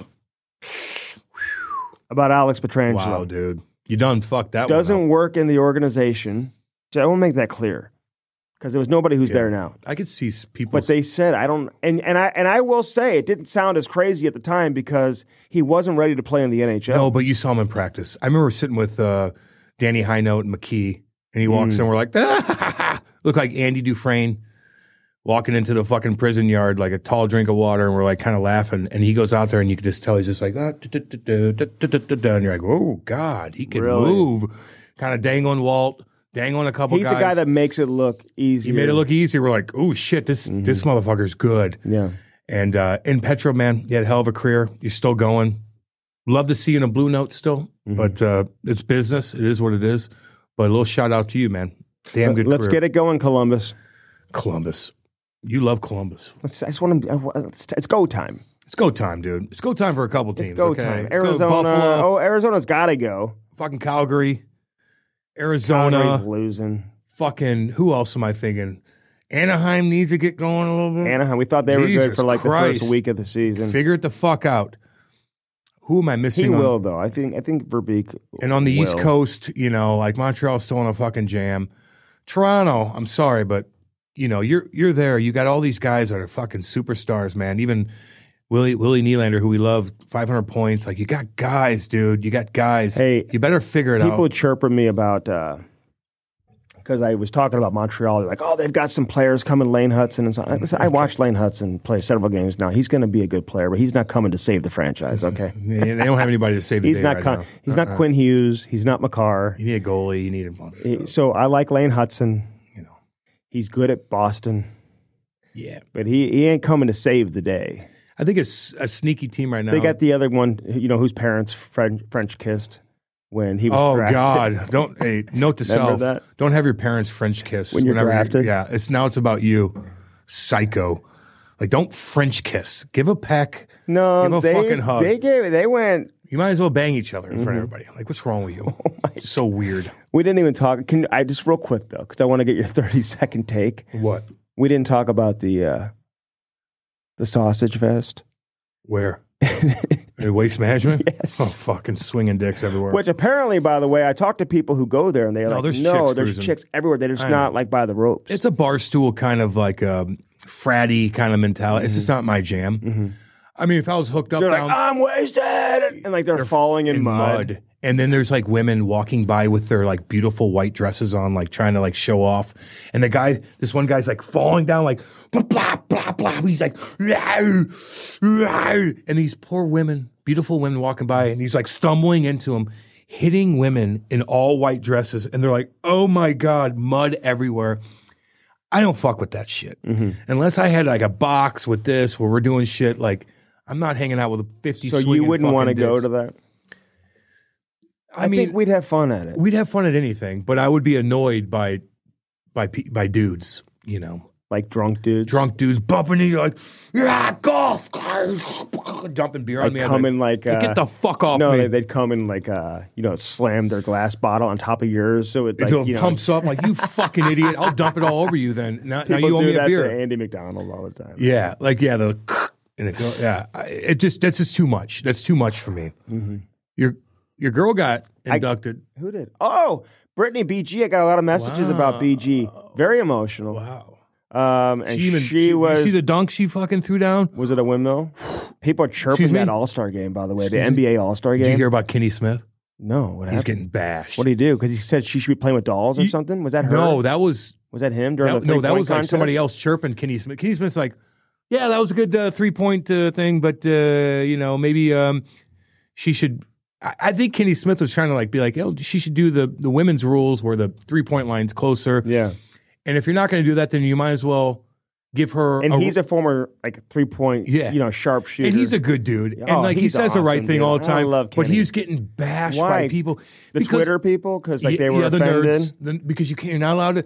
You're not allowed. Can't have fun. You're not allowed to chirp WNBA. Mm-hmm. You better not. You could chirp the NBA players, but not the WNBA players. Yeah. And so he didn't even chirp them. I think he was just saying something effective like, well, maybe they should use a regular ball if they're going to do the regular 3-point. Oh, so she was using a woman's ball. Yeah. Was she shooting from the women's 3-point line? She was shooting from the men's 3-point line. Well, what's wrong with saying that? Well, why are you using a small ball if you're going to do the men's thing? You might as well use a men's ball. Well, she's used to the women's ball. I don't have a huge issue with it. But who's the one who said that she should be playing with dolls? Whoever they were with. Was it Jefferson? Who I don't know. Who was it? Because I just saw the clip on Twitter, dude. But he's getting bashed. And I'm like, Kenny's like a good dude, man. Kenny's fucking funny. He's hilarious. You're chirping Kenny after what Shaq and fucking Charles say. Charles fucking bashed San Francisco too, by the way. San Francisco Barkley. Or San Antonio before? San Francisco. Oh, is that where the All-Star game was? I believe so. Golden State? Yeah. So, San Francisco. It wasn't in Indy? I don't know why he's chirping San Francisco. I don't know where it was, but he was chirping San Francisco, and that kind of blew everyone's up. Chirping the whole NBA. Fuck the NBA. People are like, if you don't care, we don't care. Fuck the NBA. And boring. And Larry Bird, prior to the All-Star game. I like him. He was like, hey, please try. I'm watching old school videos of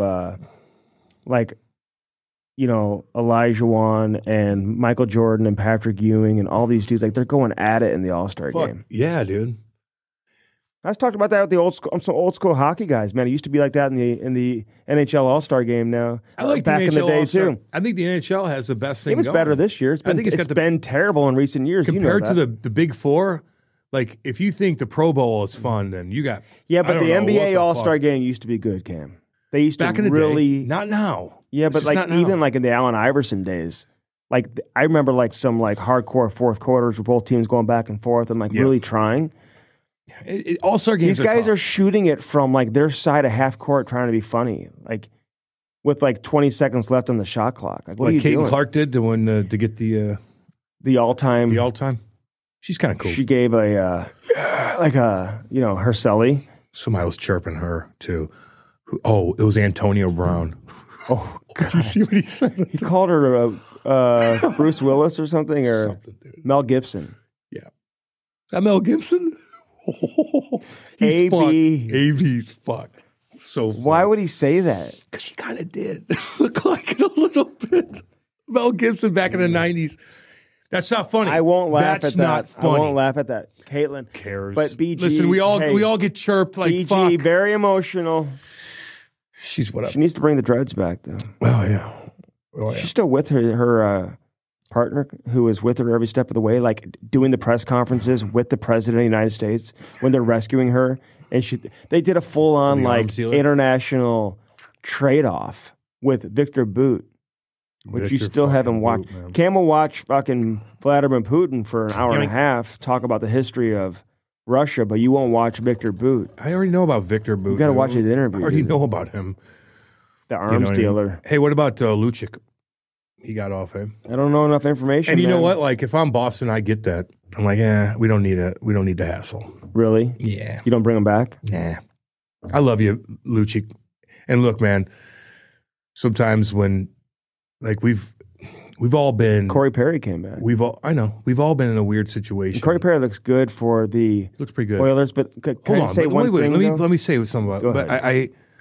the whole situation's fucked, and sometimes, man, you come back home, you're both drunk, you had a weird night, shit goes down, you start yelling at each other, somebody freaks out, your wife, I'm calling the police. Oh God! Like it could happen. Even I told you, Kate and I fight.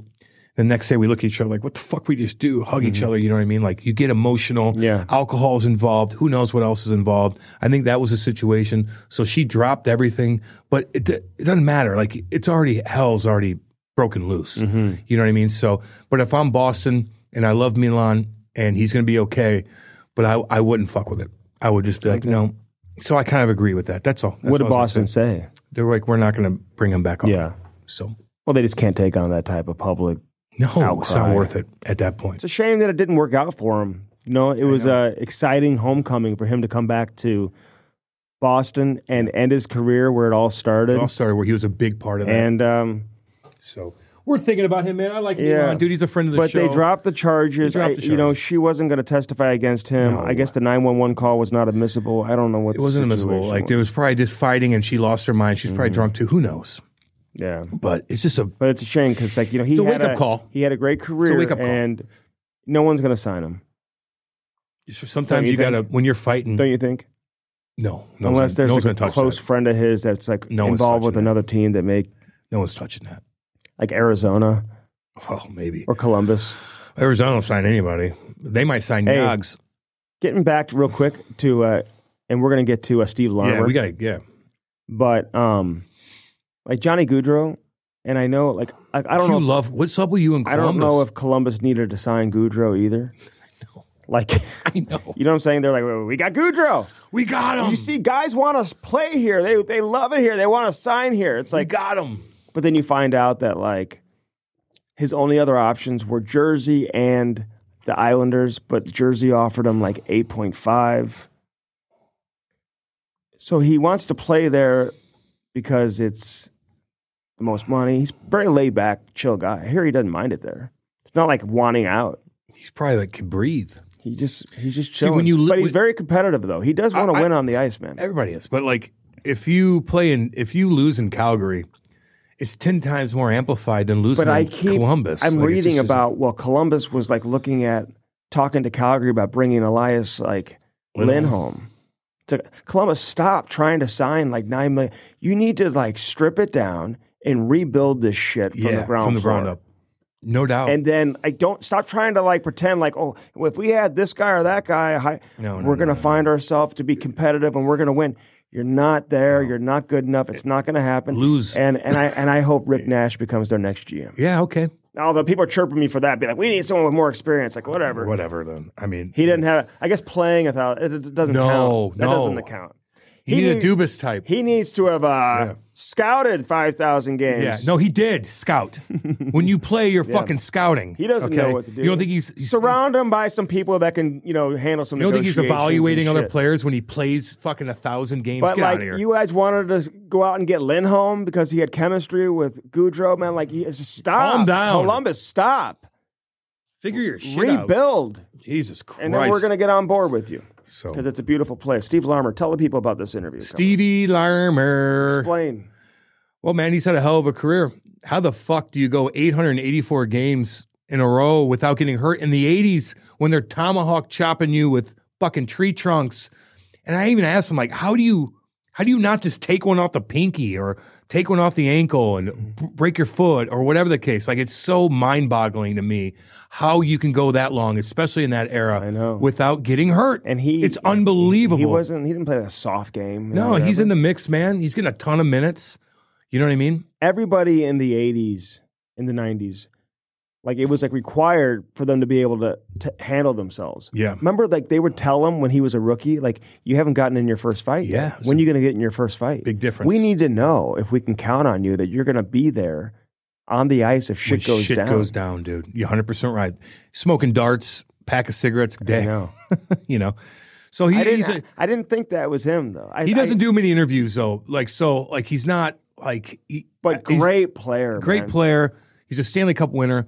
from Keenan to Messier to fucking Roenick to Sutter, Daryl Sutter. Yeah. I mean, he talked about all these cats. So it's a very interesting listen. Eddie Belfour. He's got his pilot's license. Talked about Yogs, too, actually. Yogs as well. Lemieux. So he's got a lot of shit to talk about. They lost to Pittsburgh in the Stanley Cup final when he was playing for Chicago. That's when they had the movie Sudden Death come out with Jean-Claude Van Damme. Remember that movie in 92? No. You don't? Oh, yeah, I do. Yeah, of course. Sudden Death? Yeah, of course. When the I don't bomb... remember Sudden Death, but I remember Jean-Claude. And they show, Chelios was in the movie and shit. You don't remember that? No. Look that up. Sudden Death. Oh, Jean-Claude Chelios Van Damme. was in the movie? Yeah. That's funny. They're playing Pittsburgh and Chicago. How many playing in the movies has finals. Chelios been in? Roenick's been in a couple TV series. I know that. But retire Roenick's number, retire Belfour's. I don't know about Belfour. He wasn't there long enough. Maybe he was. I don't know.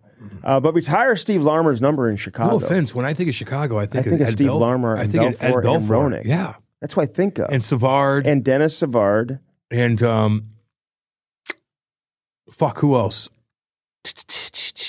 Yeah, it doesn't matter. But, you're going to sign, or you're going to retire Kaner and Taves and Keith and Seabrook, maybe Crawford. You got some. So I get that because they won cups. But, let's recognize the guy that played almost 900 straight games for you and had, over 900 points. But we asked him, too, do they reach out to you? Yeah, they invite me anywhere. And I say, I'll go out he's there. Cool as shit. I think he's not complaining about it. I think he's a recluse, too. Yeah. I think he's kind of like, I don't need to be in the spotlight. Mm-hmm. He's like, hey there. He only made $900,000 as most of his ever for a single season, yeah. For singles, well, and he's still playing in the 90s when they were still. I'm surprised, yeah. Yeah, but those early 90s. I know. So anyway, all right, let's get to Steve Larmer. If you don't if you're thinking, well, I don't really care, but I don't really know much. It's interesting. It's interesting. It's interesting. We always bring on interesting guests for you guys, man. So and he had a great career, man. Yeah. Firstform.com/Cam and Strick. That is the link, Cam. Get to that link and get it now. Get that level 1, baby. Right here. Get those energy drinks. Hell yeah. The level 1 is what I take for my protein. 2 scoops is 50 grams of protein. I'm almost there. Makes you horny. When I have 1 shake, I'm almost there for my requirement for the day. Well, that's what I do in the morning time when I get up at 4:30. I'll make that shake with some frozen fruit, and it just coats my stomach because I can't eat a shit ton and try to perform on the radio for 3 hours. Get the bars. Yoink. It has nothing to do with it. I just saw it. That has nothing to do with it. In fact, it's the opposite of First Form. It is true, actually. That's associated with beer, but you could yoink these bad boys too, man. These energy you can drinks. Yoink anything, dude. I was telling you that the other day. You can open up any can and say yoink. Well, if you do drink, First Form's your best buddy because in the morning, I get rehydrated with the fucking rehydrating little packet. I take it, I shake it up, bam, smash that fucking thing. This is First Form. How's that look? Looks damn good. It's a hoodie cortisone. Yeah, I wore mine the hood. with the radio. I know. And I was sweating through it, so I had to change and put this bad boy. Oh, you wore it today? Yeah. Oh, we would have had the same thing. Yeah. You look more jacked than I do. I do. Don't I? Yeah. So get the. I'm thinking of BG right now too, man. I mean, she's going to her left, her right. Oh, she's fucking 6'8". She can barely dunk. It's pretty cool. Give it to her. What an athlete. Give it to her in the low post. She may step out. Oh, sick. Somebody scored 50 points in the All-Star game. That's cool. NBA's awesome. And they were all dunks. Fuck that. Firstform.com/Cam and Strick, baby. I put a picture on my Instagram yesterday because they sell those energy drinks down there at the Enterprise Center. Yeah. Firstform.com/Cam and Strick. Use our link. /Cam and Strick. Check that out. Yeah. All you guys. Yes. They're the real deal. The real deal. You know who else is the real deal? The Illinois Recovery Center. Oh, man. Oh, man. People have been reaching out to me. Have they? What'd they say? I think it's awesome that you guys do that. And talk about that and help people. Well, man, of course, everybody knows somebody. And Chrissy Pondoff and Eric Conley are right there waiting for you to come in, man, with open arms. They have a bed available. They always leave a bed available, but they've been pretty busy. A bed. Yeah, okay. A bed available. A what? You can't say it, dude. A bed available. They always have a bed available. Turn your hearing aid up. Good Lord. No, I just went. I know. Did I tell you that I just went and had it cleaned out? I saw the shit that you cleaned it out with. It's disgusting. It's amazing. Gross. Just like Matt Halliday back in the day. So smart, this girl. It's like a bug that went in. She was so smart. Oh, yeah? She's like a doctor assistant. They usually are. It was like a big loud machine. Go ahead. Yeah, so, turn your hearing aid up. It's all good. But anyway, Illinois Recovery Center. Of course, everybody knows somebody that's dealing with this kind of stuff, and you're not far away. Right there in Swansea, Illinois. They will take care of you. They don't fuck around there. Home of Clayton Keller. You get in there and you get shit done. You get work done.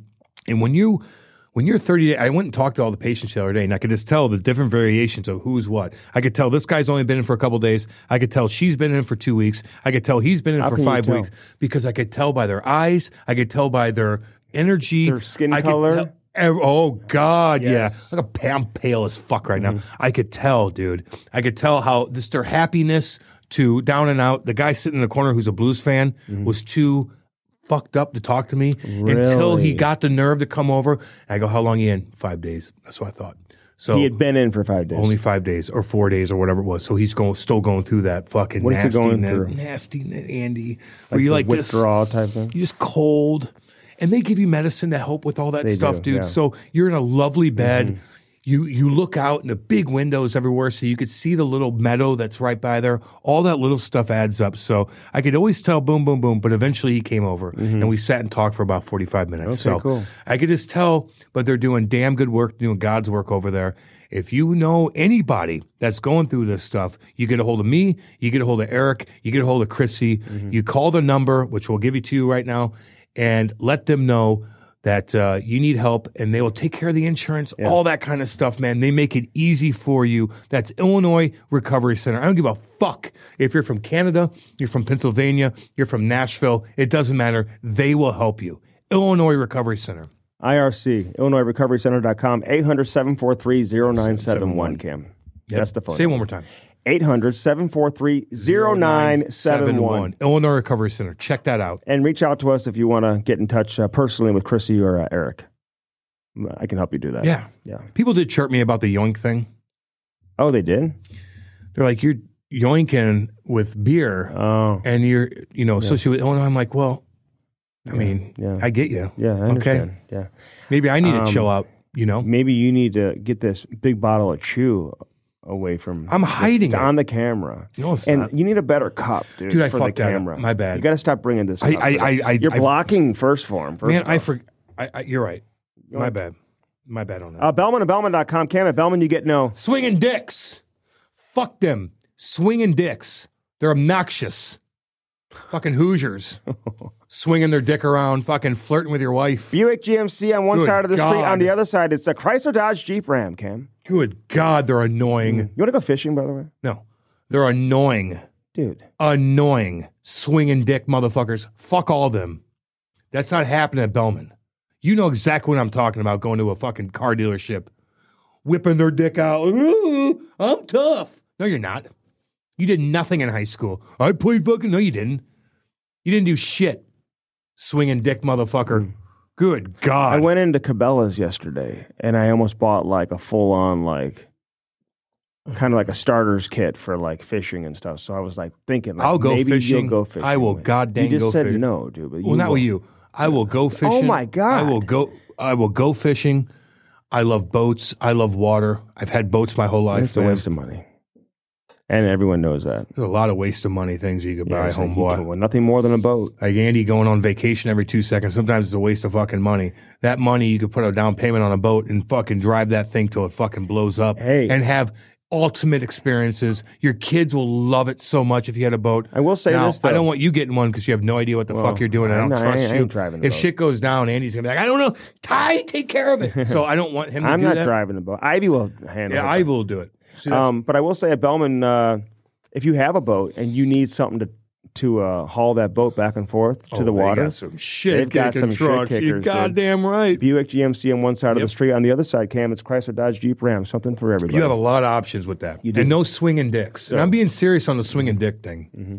People love when I say that, but I'm dead serious. Hey, Danny. And Dale. And Kenny. God dang, Kenny. God dang it.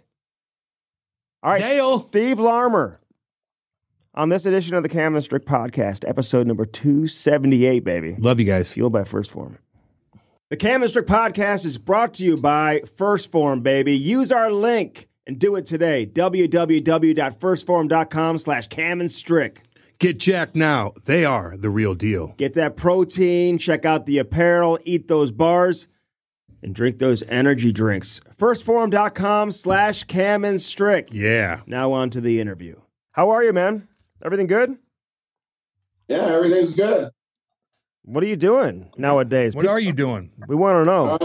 I'm not doing much of anything. Just I got a young lad that's playing hockey in the American League for the Lehigh Valley Phantoms, which is a Philadelphia farm team, and watching him a little bit, and just had my other stepson there just had a grandson 2 days ago, so that's our fourth grandchild. So that's what's keeping us busy.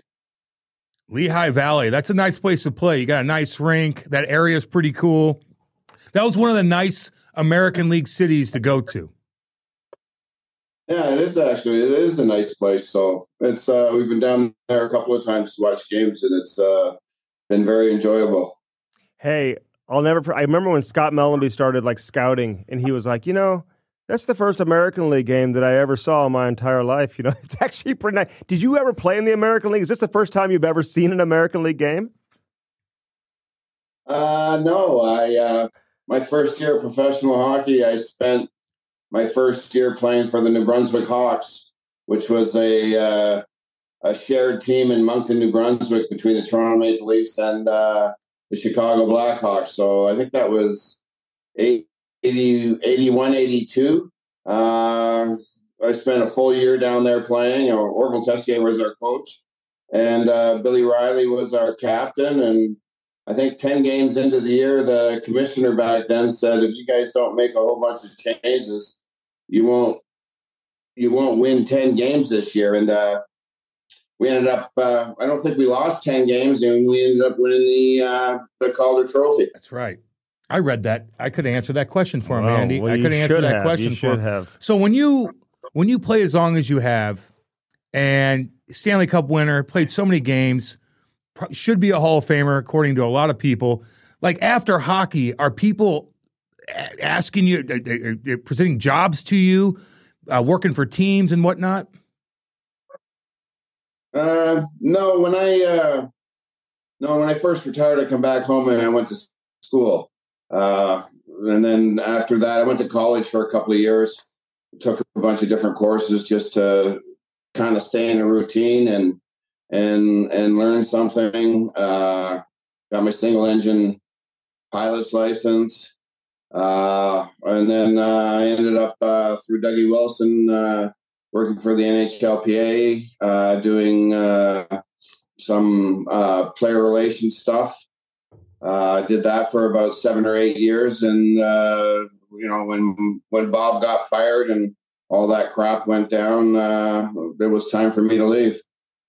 So what'd you make out of all that when everything went down? I mean, that was kind of crazy. I mean, I imagine you're talking about Bob Goodenow, right? I mean, that whole situation, and then having to miss a full year of hockey, right? I mean, that's when you retired, correct?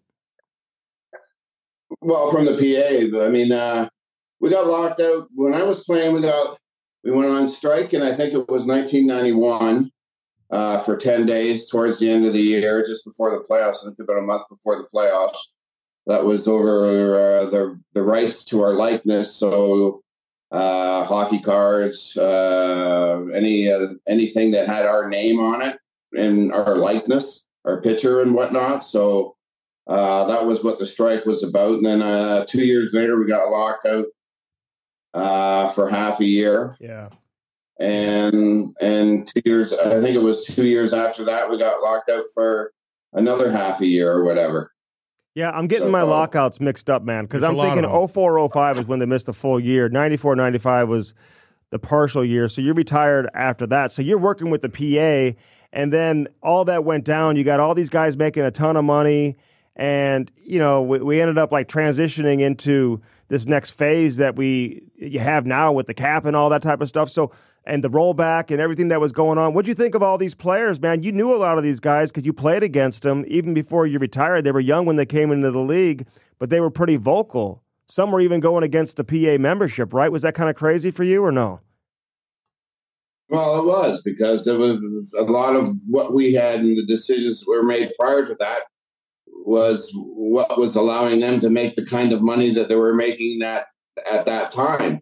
And for them to want to, basically it was, I want my money, let's go back and play, that kind of stuff. And the kids that come in behind us can deal with the cap as they have for the last almost 30 years now, 25 years. So I think there were more players, I think, back prior to 1994 making $10 million a year than there are today, or it's just caught up to today, if you know what I mean. Yeah. Wow. You mean 2004? Are you talking 1990? I mean, guys were making $10 million back in 94 or no?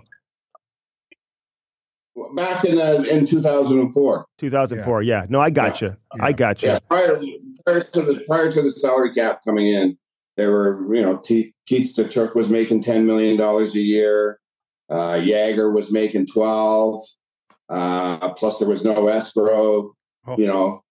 Joe Sakic signed that big offer sheet from New York. Yeah. And I think Colorado matched it, which was, $20 million a year. They were front loading things to try and screw the other teams and stuff like that. What's the most you ever made? Yeah. The most I ever made, I think, was 900. For real? Really? Yeah. Dang. You know what that's equivalent to? Thing, I mean, equivalent to in today's money? No, I don't. Well, you're scoring 40 goals a year, Steve. If you're scoring 40 goals a year, man, you got a 100-point season. I can tell you that it's a lot more than 900. With that slap shot, baby, you'd be making 12 easy. Yeah. Well, I always say it's not, I blame my mother on that, right? Exactly.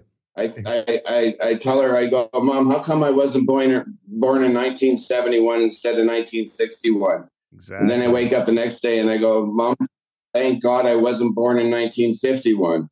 So, everything is progresses over time, and at the end of the day, you just hope that kids that come into the league can continue to make a good living and as much money as they can. How's your pilot's license? So was that a difficult thing to do? And do you fly around? You got a little Cessna that you rent out? Do you have?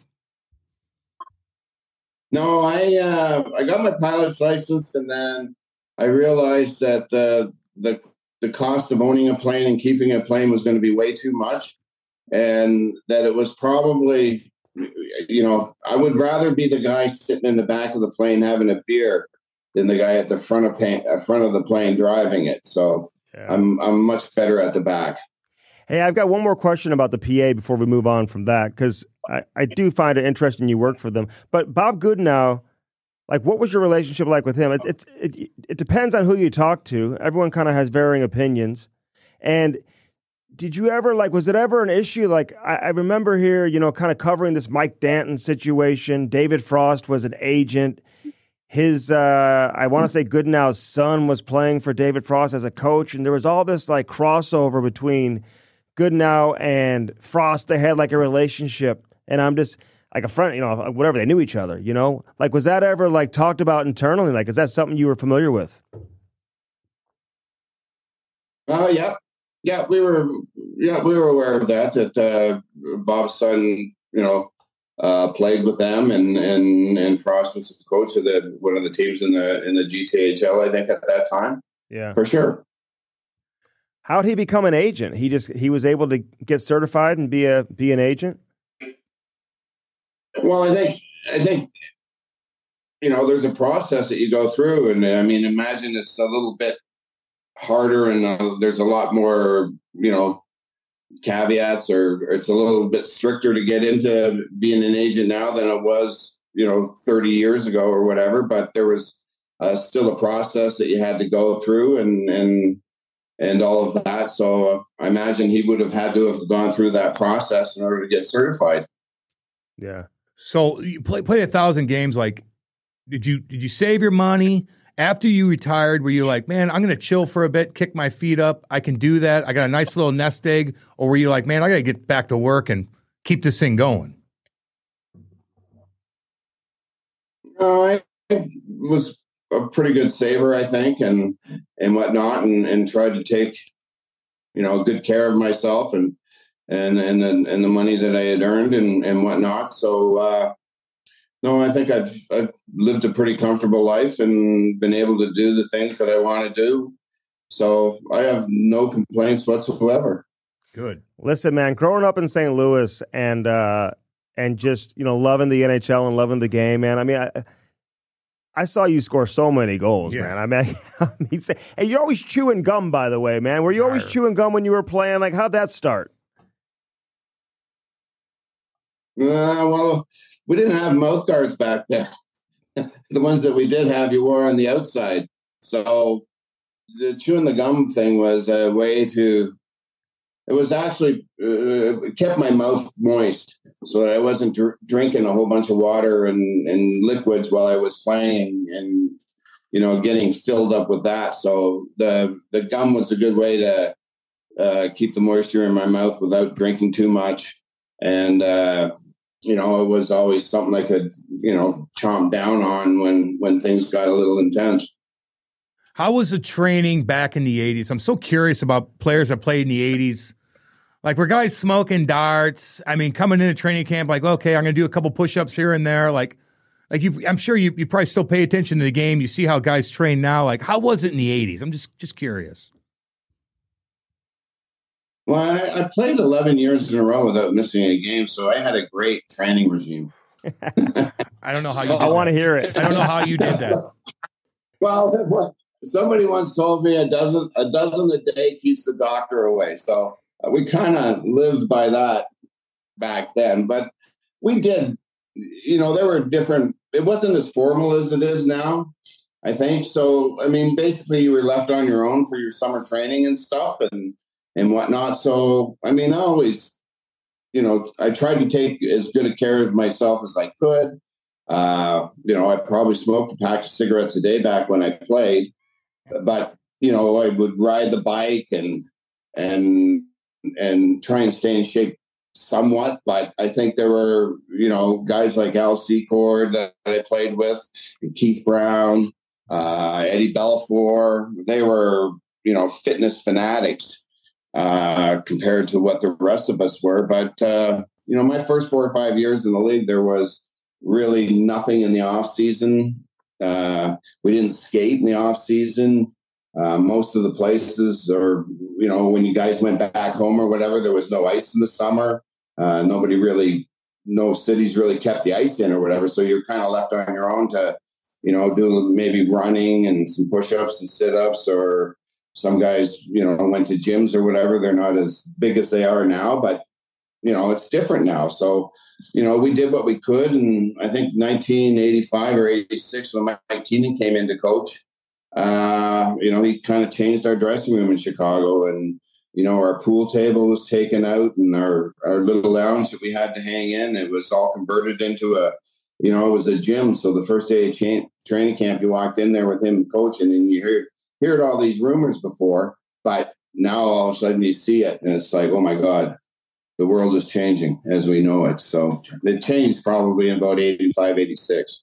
So you were smoking when you played like throughout your entire career, or just like the first half of your career? And listen, we've had so many guys from your era on, man. Yeah. So it's not unusual. You're not the first person to tell us that. Including so Mike. I'm not overly surprised. But like, would you smoke between periods? And was that just like, are guys just smoking cigarettes between periods, man? It seems crazy. Although I will say this, even when I first started covering the league, like in the early 99, 2000, there was always the odd player here and there that would smoke cigarettes between periods, but certainly not as many as when you first came into the league,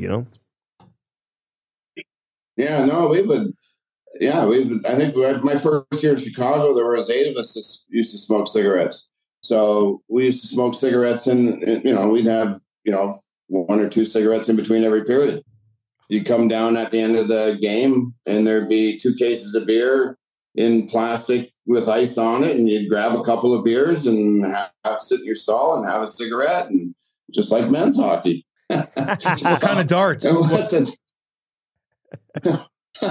I smoked the Marlboro Lights and sometimes Vantage. So, yeah. You weren't chewing Nicorette, were you? I was curious if you were chewing the Nicorette, the nicotine gum, during the games. No shit. Yeah, they never had that back then. Yeah, that's right. I mean, when I first started playing too in the early 80s in the old Chicago Stadium and that, there was a lot of games that, especially the Sunday night games where we had probably 5,000 or 6,000 Bears fans coming from the NFL game to our game, and you couldn't see the time on the clock towards the end of the third period because the building would be so filled with smoke, right? So, yeah, I mean, but times have changed. Oh, yeah. They're all wasted, too, fighting with everybody in the stands. Like, my God, what chaos. I know. Well, love it. Yeah, some of the best fights that were in that rink were up in the third balcony, for sure. What about Al Secord? You brought him up, and Andy and I were talking, even when we were young, we're both from St. Louis, and our parents would take us to games, and anytime we go to a Blues Blackhawks game, you thought his name was Secord Sucks. I think children thought that's actually what his name was. Because that was the chant. They hated him here. How was he as a person? We know he was a fitness guy, but he just has a crazy reputation here in St. Louis. Tell us about him. Well, he's a fantastic guy. Great teammate, number one. And just like a gentle giant away from the rink. The most polite, the nicest, kindest human being that you would ever meet in your life. Fabulous guy. I mean, I always say it's like what I miss, I think, about everything is, Al Secord might be the last guy to score 50 goals in a year and have 35 fights. Back when, tough guys were tough and they could also play hockey. And Al was a great hockey player and he was really tough. And there were many nights where, he created all kinds of space for Dennis Savard and a guy like myself to be able to go out and play and make it a little bit easier for us. So I just, I got a lot of respect for Al and the way he played and the fact that, there'll never be another player that will score 50 goals in a year and probably have 35 fights. Nope. Listen, you played a long time, obviously, with Daryl Sutter, and like I've talked to Bernie Federico a lot about this too, man. Like he and Brian Sutter were like best of friends, and then all of a sudden, like your best friend becomes your coach. It's a little bit different, right? I mean, things are just not going to be the same, no matter how much you think that they are going to be the same. So, what was that transition and that adjustment like for you, where all of a sudden this guy goes from being your teammate to being your coach? How'd you handle that? Oh, not very good. Same way Bernie did. I drove to the rink almost every day with Daryl for the 7 or 8 years I played with him. He was our captain and that, and then he got into coaching, and obviously the relationship changes, from that and whatnot. And it was like, that was probably one of the reasons why I had asked to get traded out of Chicago, was because I would have rather have Daryl as a friend than as a coach. And, our team was in transitioning, I think, from a lot of guys that I grew up playing with, and a lot of those guys were gone, and, a lot of new kids and new faces were coming in and whatnot. So I just figured it would, it's probably time for me to go. Everybody else that I've played with here has either gotten traded or retired. So maybe it's my turn. What's the difference between Keenan and Daryl as coaches? Not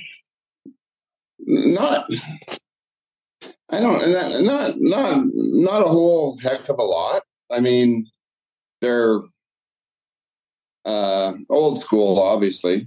I mean, I think the thing is that they were what I liked, playing for Mike. I didn't mind playing for Mike because, I didn't really know him personally and whatnot, but he, kind of at that point in time in my career, he kind of pushed me into becoming a better, more complete player than what I probably would have been. Gave me a chance to kill penalties, and play in different situations like that, which was a lot of fun for me. And I think he played every game he played to win. There was no, he went into every year thinking that we're going to win 82 games and whatnot. Then, he would shorten his bench 10 minutes into the first period if guys weren't going. And we're playing to win and we're playing on our toes. And I like that. I think from a player's perspective, I would rather lose 10-0 trying to win than lose 2-1 playing to not lose, if you know what I mean. Yeah. And I think that's the difference between being on your toes or being on your heels, right? And it's much more fun. At least you're working to try and accomplish something when you play on your toes. So listen, man, we know guys, same way. We know guys who played for Daryl, both in LA, certainly in Calgary as well.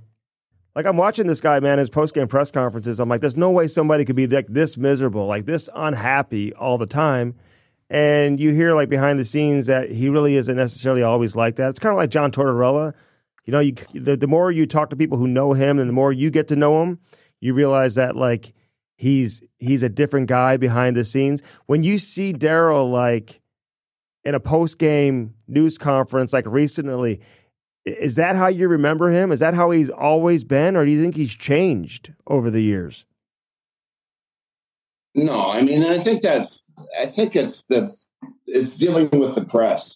Yeah. And the media. And it's like, at some point in time, you get sick of answering the same questions over and over. And I think for some of those coaches that, Daryl's not he's not grumpy like that all the time and whatnot. He's a great guy away from the ice. I mean, he was a great teammate I had for 7 or 8 years and had the opportunity to play with. And, he had a big role in molding me into the type of player I became too. So, but there, I think he just gets fed up with answering the same questions over and over and over and whatnot. And, away from the game, he's a great guy and a wonderful person to be around. Describe the scene in Chicago, early 90s. You just win a big game, United Center. You guys all go out. Chicago Stadium. My bad. Chicago Stadium. My bad on that. And like you got Jeremy Roenick, who's a young kid. Like was it a fun place to play? It seems like a blast. We love that city, especially now after they won 3 cups. I mean, how was the scene after games? Were you like, hey, JR, take it easy tonight? We got a game in 2 days. Like, how was it?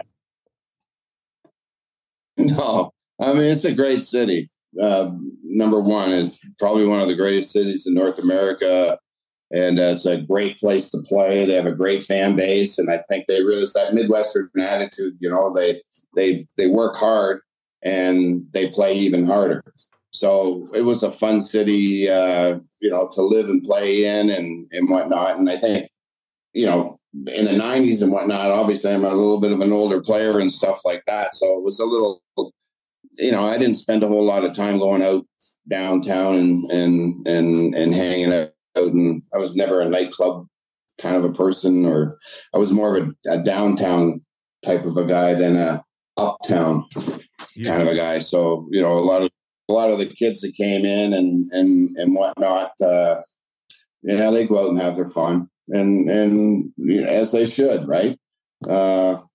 Who's to tell them any different? I mean, when we grew up in a different era, it was like when we would come in to play in different places, we would go, drop our bags off in the room and we'd all meet at a bar, a couple of blocks from where the hotel was. And we would walk in there and we would throw $10 down on the table and we would have everybody would show up and we would have a couple of beers and, there would be maybe 4 or 5 guys would leave after the first couple of rounds. And then the rest of us, we'd throw $10 more in and have a couple of more beers. And, sometimes we were out of there, it wasn't until 11 o'clock at night, but it's just, and then it kind of changed in the 90s as guys made more money and started hanging out at different places and stuff like that. Hey, how was Roenick when he first showed up? Were you like, what were your impressions of him? Were you like, wow, this guy is gonna have an unbelievable career, like he's an incredible hockey player? Or did you ever have to pull him aside and like calm him down? Like, was he loud in the dressing room? Was he respectful to the older guys? Like, what was he like when he first came in? Because he was so damn good right away, you know? Yeah, no, he was a great young player to come in and play with, and we had a great time playing with him, myself and Michel Goulet, and tried to help him as best we could and whatnot. And he just he had come in, he had a lot of energy, but he played a real physical game for a young kid at that time. And I mean, Mike Keenan obviously was our coach at the time and whatnot. So he had Mike on him too and whatnot. But no, he was a great kid and fun to be around. And he did have a great career, a really good career. So, okay. I mean, 884 games in a row. How does that happen? How does that happen in the 80s too? When you got tree trunks as sticks, everybody's hooking and slashing and grabbing. You're falling, your equipment sucks. How can you not just fall into the boards or take a shot off the foot and miss a game? And it's just incredible to me to play that many games in a row. How'd you do it? Well, I think we grew up. We grew up playing with contact all the way up. So when we started playing hockey, there was contact in mite and novice, and now we have rules that they don't introduce body contact until you're in bantam, or I think bantam it is now, when you turn like 14 years old. So, we grew up learning how to protect yourself and to know where you need to be around the boards. I always said, I don't mind getting hit once, but I don't want to get hit twice. What I mean by that is, I was either going to be I want to be on the boards, or I want to be 10 feet from the boards. I don't want to be 3 feet from the boards or 4 feet where somebody hits me and then I get knocked into the boards and get hit again. So you learned how to play, and you learned how to protect yourself. You learned how to take a body check. You learned how to play, I think, differently than how these kids learn how to play now, where they don't have to be aware of these things until they get to junior or college or even pro, for that matter. Yeah, but shit happens, right? Like, do you look back on that? Meaning, like, you could take one off the pinky and break your pinky and you're out. Like, was there any game where you were hurting and you ate one off the foot or the ankle and you're like, fuck, this is 50-50, and you're like, you know what, screw it, I'm playing this game because I'm not missing this? I mean, like, that must have happened a bunch of times. Well, there was always, I mean, the only day you're healthy is the first day of training camp. And then from then on, you're always playing with bumps and bruises and aches and pains, and you're never healthy. You're only healthy on the first day. So, I mean, it is what it is. But there were times, sure, where, my back was not good. And that's eventually what ended up, pulling me out of the game. But there were some nights where it was painful to even do my skates up. I hurt my knee a couple of times, or I hurt my knee once, I guess. And it just happened to be at the right time where we had 3 or 4 days off where I could go in and get a shot. And sure enough, it fixed it up. Right. So they were all, timing, I think, was a lot of it. Just, learning how to play properly, I think, and protect yourself and all that kind of stuff came in handy. My great workout regime. Yeah. We heard about that. You got lucky too. But 11 straight years. But then you hold out. Yeah. You got this contract situation. That didn't bother you at all? You weren't worried about ending the streak? And was the team trying to use that as leverage? Be like, hey, you got to sign this deal. You got to keep the streak going. Yeah. I'm just curious how you got to that point, like where you just like really didn't give a shit, man. You were going to do what's right with for you.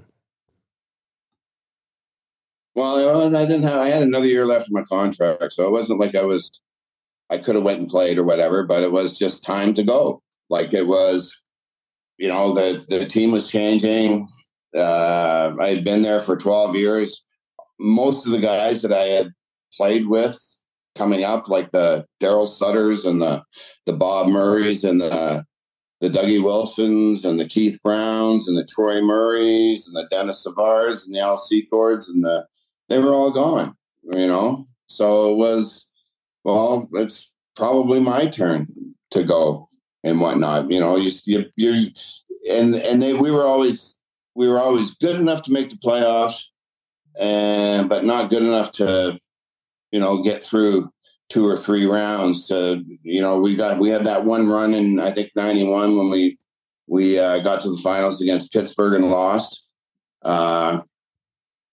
And that was, you know, and then after that, it kind of went down a little bit. So it was hard to, you know, it's hard to play when you're kind of stuck in neutral all the time. You're not going forward, you're not going backwards. So I thought maybe it was time for me to, you know, I needed to change the scenery and either go play on a real young team that doesn't have a chance to win and you know, play with some young kids and help them, or go to a team that might have a chance to win. So then it worked out, you know, great for me, you know, landing in New York and having a chance to win a Stanley Cup.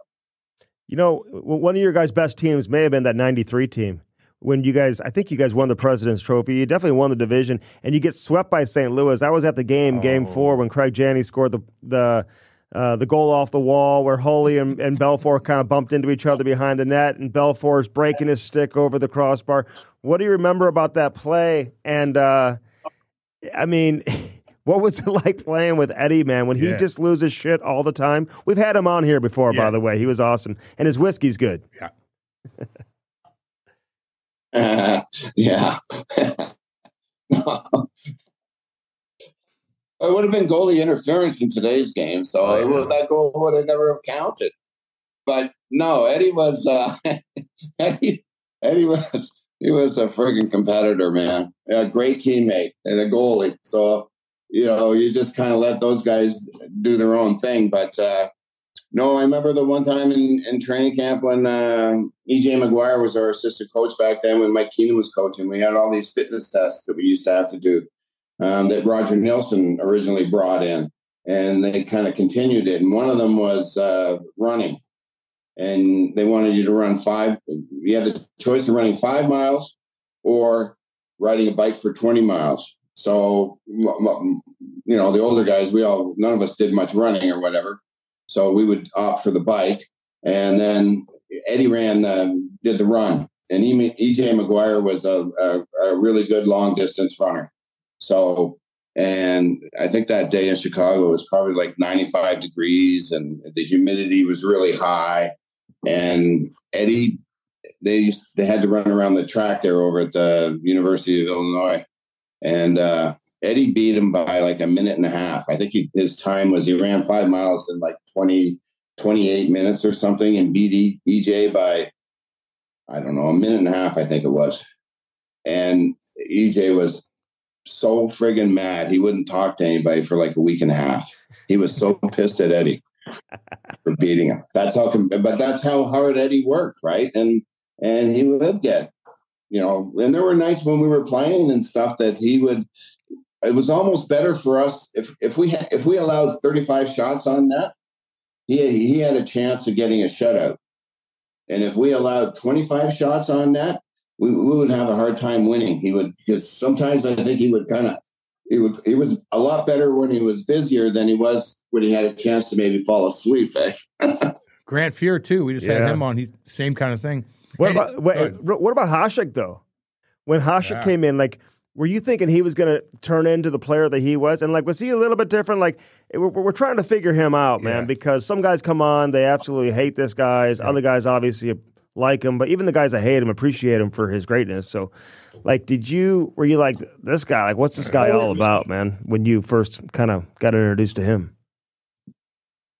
Well, he was, you know, for us in Chicago, and that he was one of the first times that we ever had an opportunity to play with a European hockey player.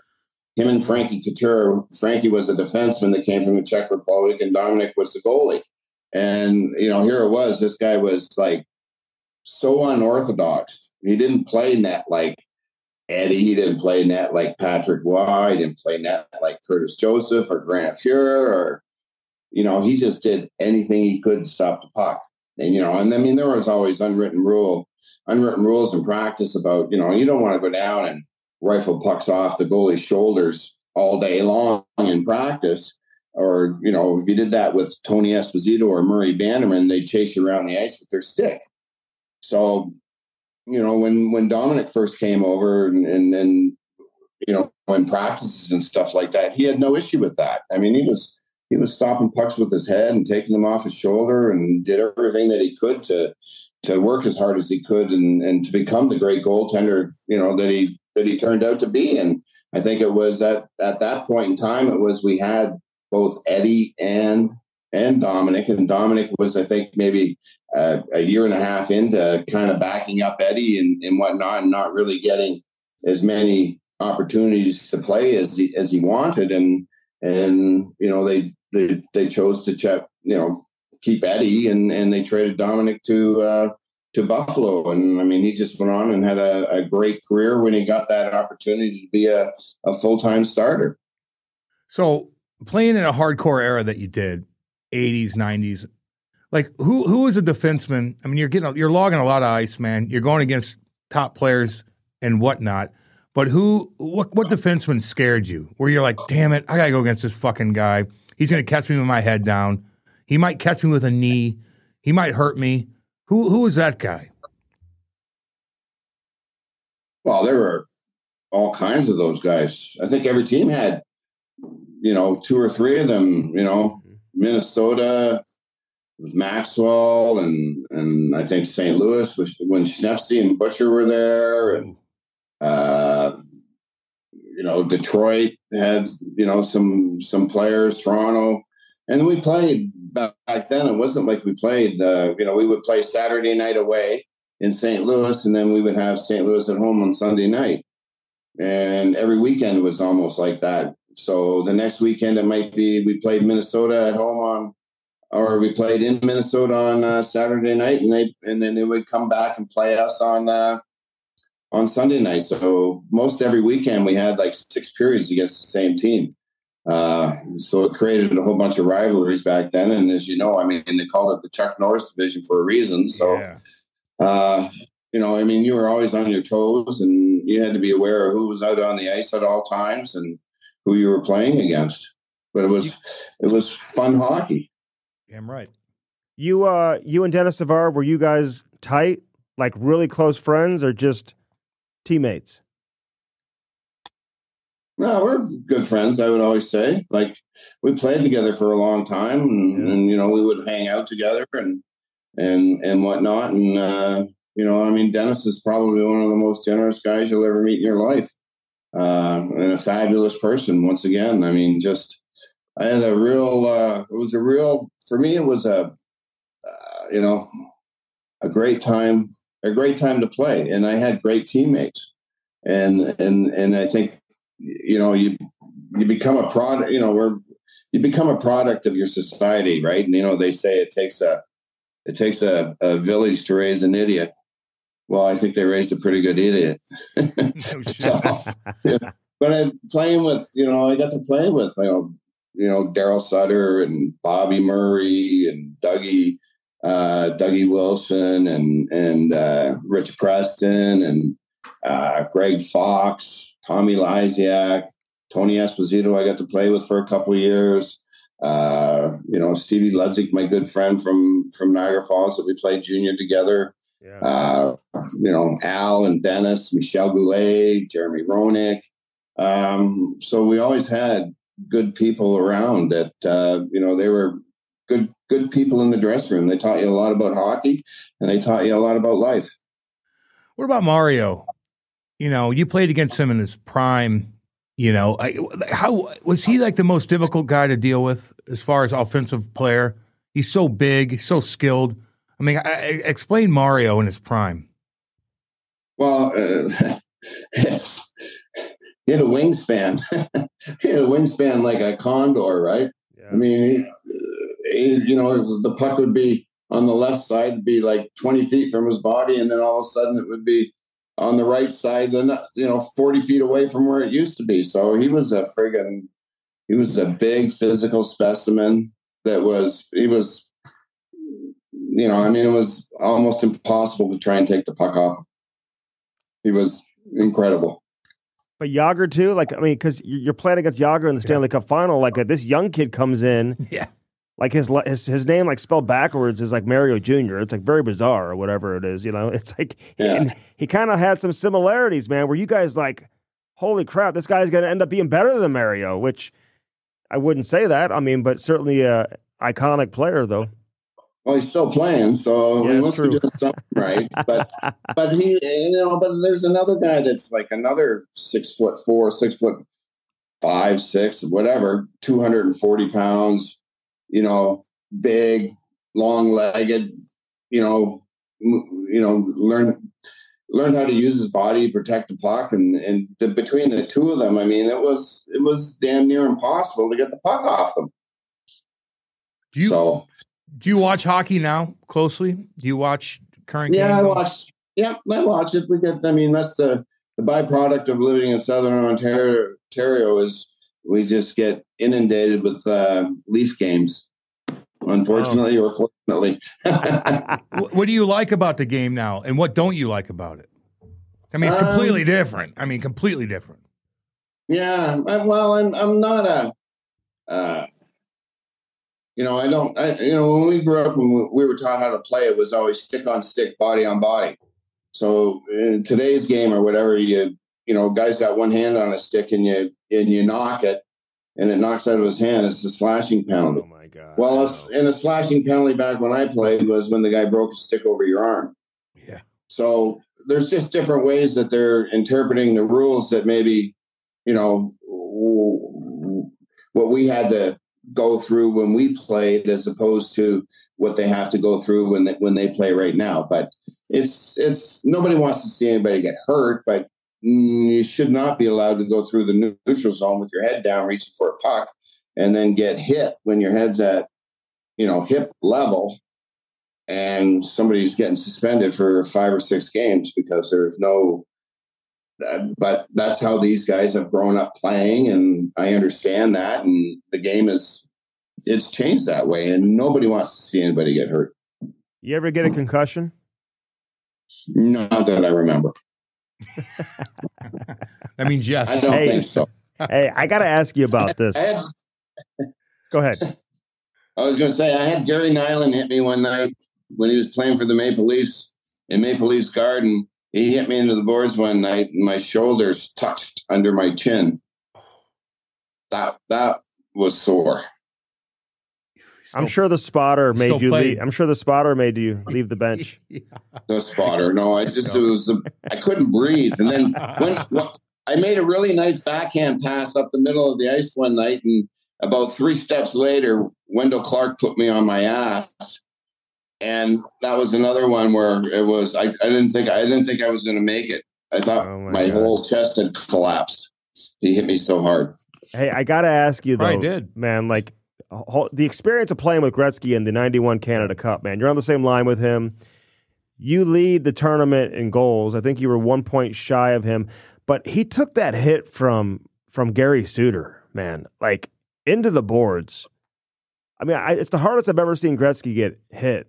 And he tried to get up. He couldn't get up, ended up leaving the ice. I think he missed the first month of the season after that when the NHL season picked up, man. Like, were you on the ice for that? I remember Hawley was on the ice playing for Team USA, and he was, like, asking Gretzky if he's okay, man. Do you remember the hit? Like, were you on the ice for the hit? Like, what was your guys' reaction knowing you were losing Gretzky? Like, he wasn't going to be available for you guys the rest of the tournament. Well, I mean, obviously, losing the best player in the world is not a good thing. Yeah. Right. So, obviously you're upset about that, but I'm not sure what happened on the play or if I was on the ice at whatever, but I think it was something. He went in the corner. They were in the corner, and I think Wayne went to spin and turn or whatever. And Suter just came in and hit him on the numbers from behind into the boards or whatever. So, I mean, obviously the rules are different now than what they were back then, because that's probably a 10-game suspension now.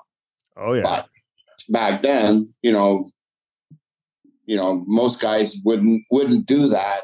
And, if they did, it wasn't like it was intentional. It was kind of, you're kind of taking the angle and then all of a sudden the guy turns back into you and you hit him and whatnot. So, I mean, it's not fun to see anybody get hurt. when they're out there on the ice, and especially for us at that time when you're losing, the best player in the world, playing in a tournament like that where every game is so important. I think he was chasing down a puck. He and Chelios actually went into the corner first. He spun off of Chelios, and then Suter just comes in. Although I saw you do that to Trent Yawney one time, Steve Larmer. I saw you did hit. And Al McInnes was on the ice, man. And I was wondering if Al was going to come slash you, jump in. But you're right, guys are getting suspended for that now for sure. Yeah, exactly. Well, Trent probably deserved it. Hey, what do you think of? I don't know if you paid attention recently, but what do you think of some of the antics? And I don't really care. The game changes and shit, but you got guys taking slap shots in the empty nets. You got guys doing the fucking little gritty, which you probably don't even know what the fuck it is. Neither do I. You got guys doing, they're up by 6 and maybe they'll do the Michigan goal and what do you take of all this new antics that the NHL kind of, presents to us now? It's like this thing with Morgan Riley. It's like, everybody's right? The kid took a slap shot into your net from the top of the crease. He's telling you, fuck you, right? Yeah. I mean, whether, anybody wants to believe that or not. And then, Morgan Riley reacts the way he reacts, which, in our day, that's exactly what would have happened, right? But it's a different world today. And, he scored a goal into an empty net. Okay. Guys got their little, touchdown dances going on after they score a goal. That's okay. To me, it don't really matter anymore because I don't think anybody really cares. Hey, go ahead. Well, it's just a different world that we live in right now, right? Yeah. With everything that's going on around us. There is no, tradition to history or where you grow up and you earn your stripes and you got to go out there and you got to, play hard and get on the body and get your nose dirty. And, my first year, as a matter of fact, guys are always waiting for you to get into your first fight. It's like, when are you going to get into a fight? You got to get into a fight here pretty soon because, we need to know when all hell breaks out on the ice back in that day when, it was going to be like a 5-on-5 brawl or a bench clearing brawl, whether or not you're going to have my back. Well, they don't, something happens out on the ice now and it's like everybody turns around, they look at each other and they go, well, what are we supposed to do? How are we supposed to react to this? Should we go over there and just chirp him? Or do I cross-check him in the head? Or, do I punch him in the back of the head? Or, we just had I was just in New York and did a thing with Adam Graves and Jay Wells and oh God, who else was there? Stephen Matteau. So, and it was like, man, Jay Wells was like, when he played in LA, when I played in Chicago, and we played against each other for years and years and years. And then we end up on the same time. We end up on the same team in New York and get a chance to play together. And then, boy, do you ever have so much respect for an old school, hard-nosed defenseman that played the game the right way. And, it's like I told him when we were in New York, it's just so nice. I'm so glad I played when I played. And I wouldn't, just with guys, I mean, nothing happened until you looked the guy in the eye. There was no from behind, jabs and stuff like that. It was like, I'm looking you in the eye and we're going toe to toe because this is what you did. And you got to answer the bell. And everybody did back then, right? There was so much more honesty and integrity, I think, amongst the players and respect than there is maybe today. But I'm curious, though, man. You're the first person I ever saw that took a slap shot on a penalty shot. Yeah. Like on Eddie Belfour, of all people, he probably wanted to kill you after you did that. Did you know you were going to do that before you even started taking the penalty shot? Like, had you ever practiced that before? Like, what led you, to make that decision to take a slapper there? Well, I was not known for deking. I had a broken finger. I had 10 days prior to that, I had broken my finger and I just put a pin back. just put a pin into it or whatever. And that was my first game back playing in Chicago.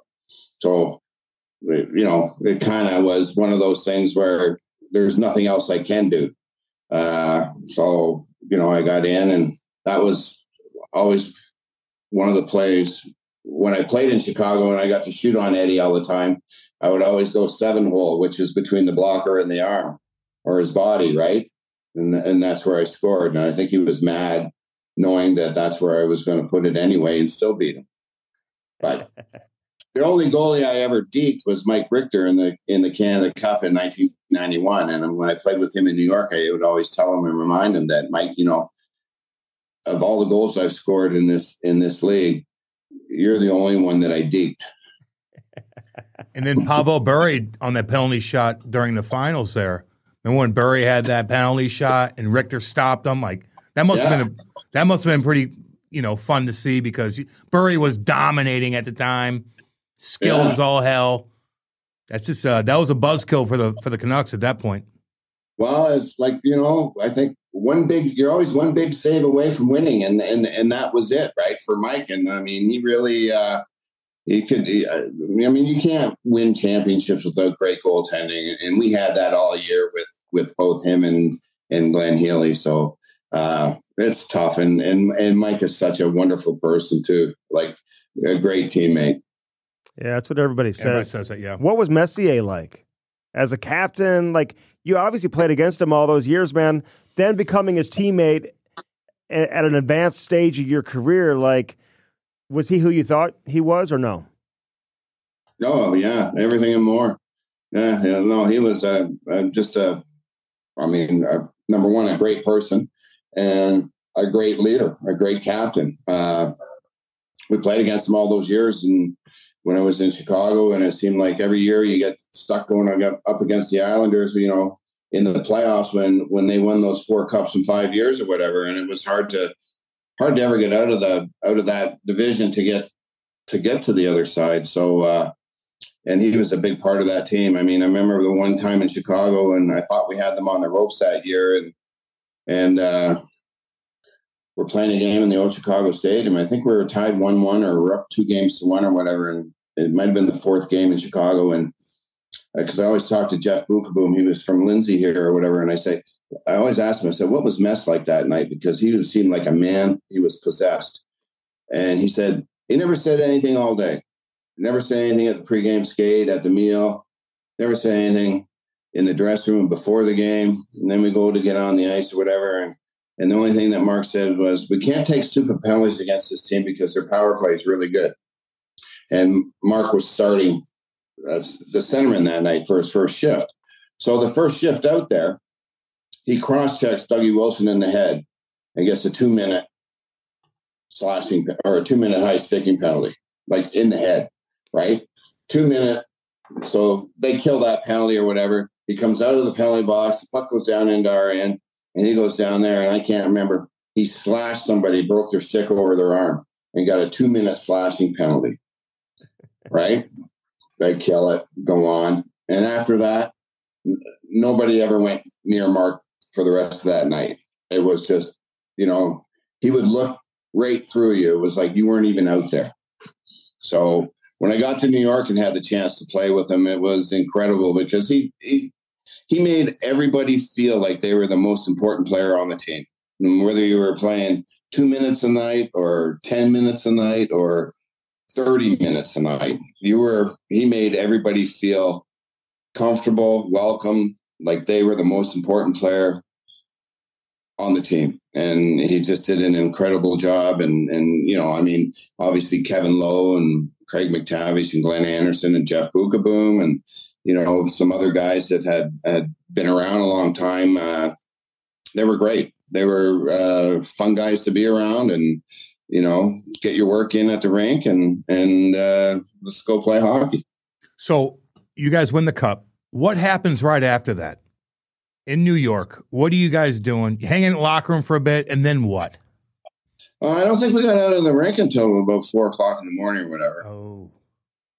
And then we went to some bar for a little while after that, but then the sun was coming up and it was you're pretty exhausted after playing 24 games in 48 days. Pale, dehydrated.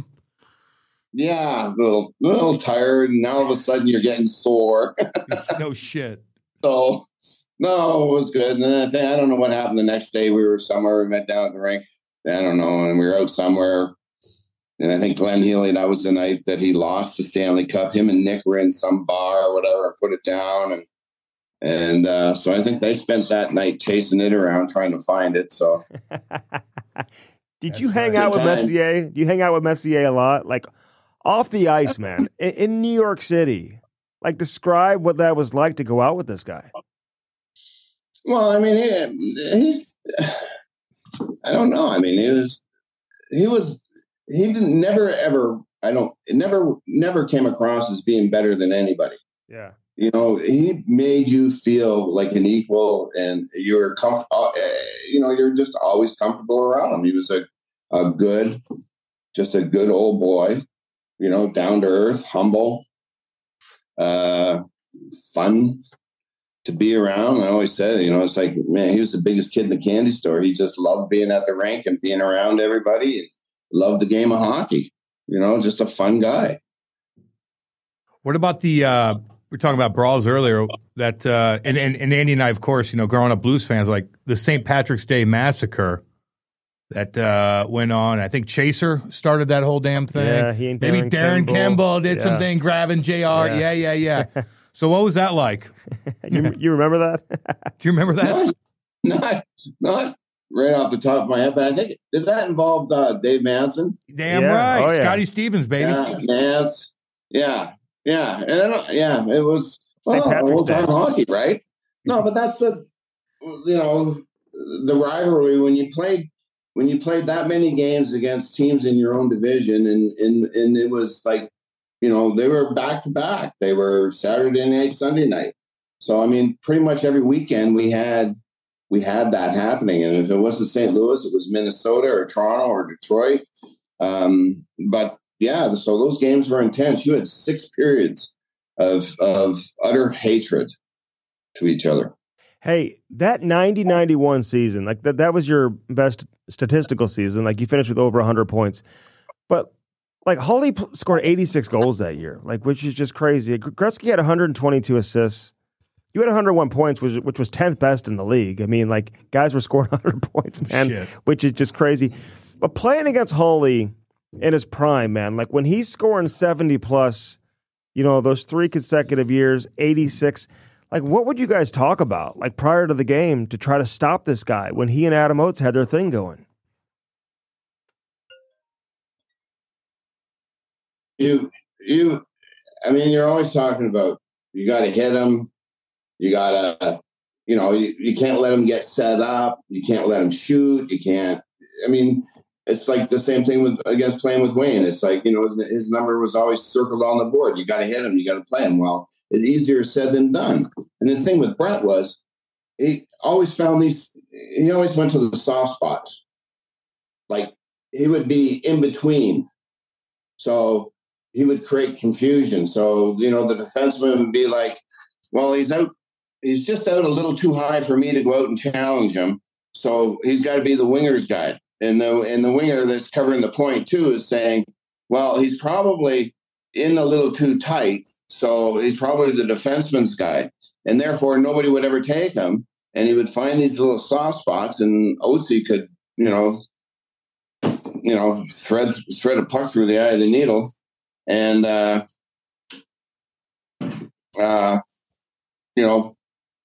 next thing you know, it's in the net because he could shoot so good. But he would always find these soft spots and easy spots, and he had a great shot. He didn't miss the net very much. He always hit the net. So, you're always letting the goaltender make the mistake that way. So it was all good. Hey, a couple more things for you, man. You've been great. You've been and we awesome. appreciate it. But I got to ask you this, because somebody told me this a while ago, and I'm curious if it's true and if you even knew about it. But apparently, I was told Keenan had a trade. Like when Lindros was traded to Philly, with all that going down in Quebec, Keenan was trying to bring him to Chicago. Like, he had a deal wherever Keenan was at the time. And you were part of the trade. Like, you were going to be going to Quebec, I guess, or whatever, right? Yeah. As part of that deal. Is that true? Yeah, as far as I know. Half our team was going to Quebec. So for Lindros. No shit. Yeah. Well, we had played with Eric. Mike had coached him in '91 at the Canada Cup. He played in the Canada Cup with us as a player in 1991, and then came back and played junior for that year. That Quebec had drafted him because he didn't want to go to Quebec, and then they pulled the trade off with Philadelphia. So, how was he? Like, did you look at him like, good Lord, Eric? What a freak, Eric? Yeah, like he was different than everybody else. Well, he was a big physical skilled guy, right? Played hard. Yeah, mean. Yeah. He was great and a great guy off the ice too. So, but you knew he was going to be great, man. Yeah. Oh yeah. Yeah. So listen, the Hockey Hall of Fame. I hate even asking people like yourself and like Keith Kachuk and Roenick and these guys, man, who aren't in. Because I mean, what are you supposed to say? Like it's McGillney. It's like out of your control. But I will ask you, like, do you think about it, and why do you think you're not in? Well, I don't know. I think it's a special place for special players. And I mean, I don't know that I played long enough or scored enough or whatever. But, it is what it is. You can't go back and change anything. And, Father Time catches up with all of us. And, I had my time when I played, and I had a lot of miles because of the games in a row that I played. And I think everybody's got an odometer, and it just runs out at when it runs out. So it is what it is. I had a great time playing, and I got to play with and against a lot of great people. So I'm just happy for that. Okay, but I don't understand why your number isn't retired by the Blackhawks. I will say that. Like come on, Chicago. Come on, figure it out. Retire this guy. He played every game for 11 straight games. Like I know. I think you had over 900 points or something like that with the Blackhawks. Come on. And you finished your career with over 1,000, obviously, man. Like, what's your relationship like with the Blackhawks? Do you get back there? Like, do they invite you to come back for stuff? Like, you think they're mad because you wanted to trade? Like, is there a carryover because of that? Because they're going to start retiring Kane and Taves and Seabrook and Keith and maybe Crawford. Bedard's getting his jersey retired after this year. So, I mean, come on now, Roenick. Like at some point, you would think that you guys you and Roenick, man, would get your jerseys retired. Well, but they all won cups there, and kind of well, with that, and I think that's an important thing, So it is what it is, and I have a good relationship with them. If they call me and they need something, or if they want me to come in and do something, I have no issue with that whatsoever. So it's all good. I mean, life is too short to worry about the small stuff and whatnot. So. Hey, listen, I love your attitude towards that, man. And those guys do deserve to have their jersey retired, no doubt about it. Hey, listen, congrats on a great career, man, and thanks for doing this. We appreciate it. Oh, thank you. The Cam and Strick podcast is brought to you by Bellman, Behlmann. Bellman Automotive, located where? Troy, Missouri. Buick GMC on one side of the street, right on the other side, Chrysler, Dodge, Jeep, Ram. Get yourself some new wheels in time for the winter. All right, that was Stevie Larmer. Number 28. Used to chew gum, dude, every shift. I had to ask him, and he didn't wear a mouthpiece to kind of like... He said it made his mouth moist. Moist. My wife doesn't like the word moist. I don't blame her. Neither does my wife. She hates that. The number one most annoying word in the world is moist. Get out of here. So I thought it'd be vagina. Well, when my wife was having our first baby, the doctor kept coming in and asking and using that question, and she was like, "Hey, I need you to stop asking me that and using that word. Like, you just got to stop using that." I mean, it doesn't bother me. It doesn't bother me. You want things to be moist when you're in the sexual realm of things, or cookies, for example. You know what I'm saying? Like you want it to be moist. I understand that. Beating that up.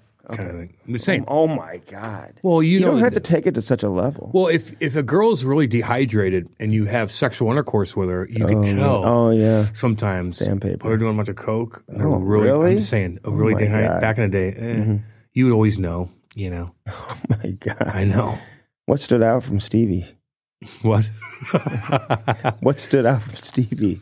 I like Stevie Larmer. Great shot. Yeah. He takes he slap shot guy. Took a slap shot on the penalty. He's a slap shot guy, on a man. penalty shot, dude, against Belfort. Belfort probably wanted to kill him after he did that to Belfort. Yeah, probably. And they knew each other, obviously. He went through. He played for two really cool teams. But that's how bad he wanted to get out of Chicago and not play for Daryl Sutter. Yeah. Anybody, he was buddies with Daryl Sutter I know. until he started coaching. Went to the rink with them. It's kind of like Bernie Federico and Brian Sutter here, man. They were like best friends. Went to the rink every game day together, and then Brian becomes the coach. Like, it's just not the same. It's just like having a buddy.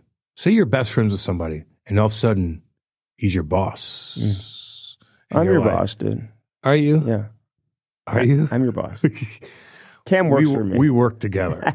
But if somebody was your boss in a hierarchy than you, when you guys were equal your whole life and your buddies, that could hinder your relationship. I know. Can I give Reed Lowe a shout out? Of course. So Losey, I interviewed him for fun on the Jumbotron the other night. Oh, okay. And he was all fucking, I mean, he's having a good time, dude. Yeah. But we kind of brought the house down and people loved it.